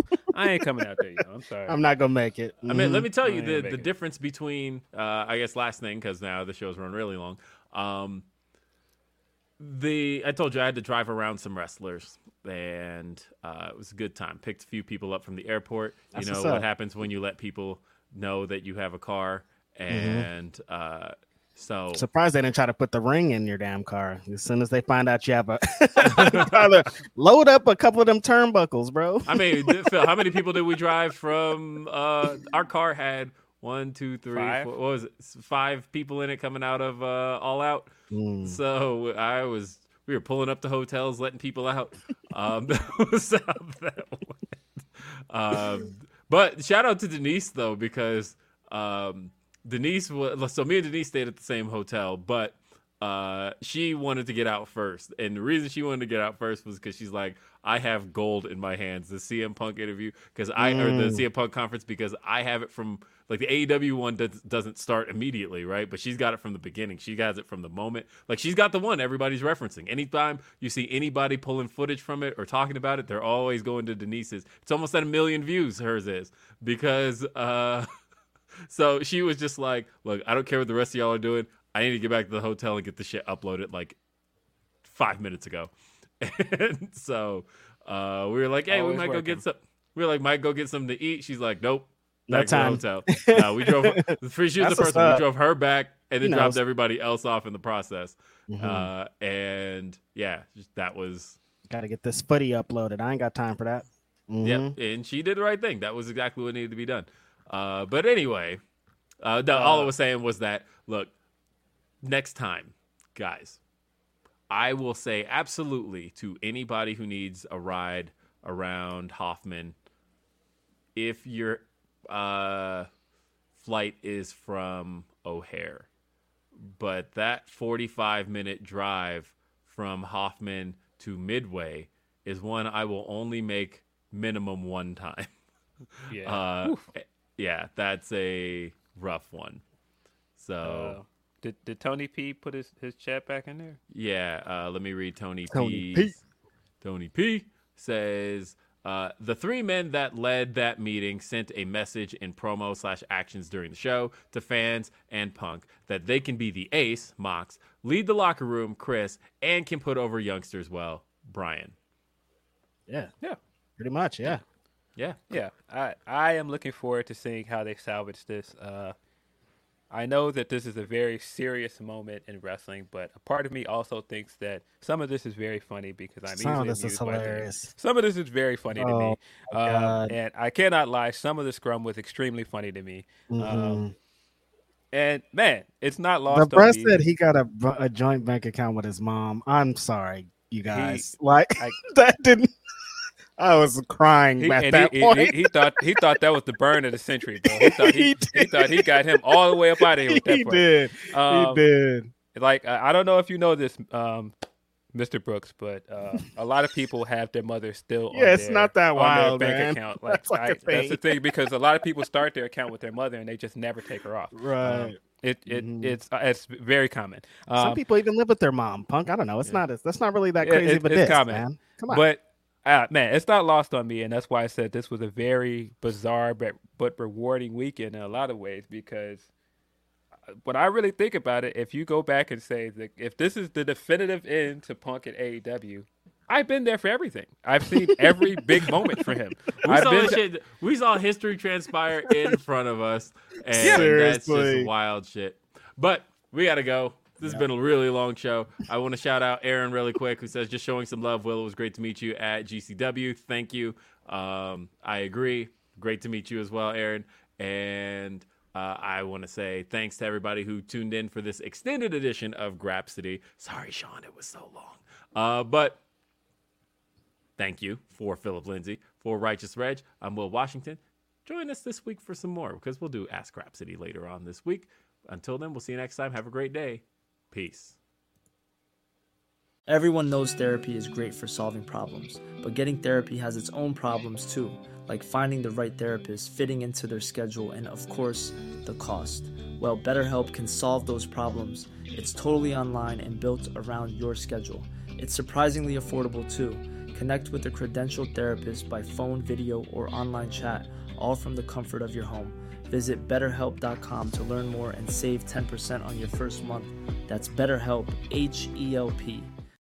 When you need mealtime inspiration, it's worth shopping Kroger, where you'll find over 30,000 mouth-watering choices that excite your inner foodie. And no matter what tasty choice you make, you'll enjoy our everyday low prices, plus extra ways to save, like digital coupons worth over $600 each week. You can also save up to $1 off per gallon at the pump with fuel points. More savings and more inspiring flavors make shopping Kroger worth it every time. Kroger, fresh for everyone. Fuel restrictions apply.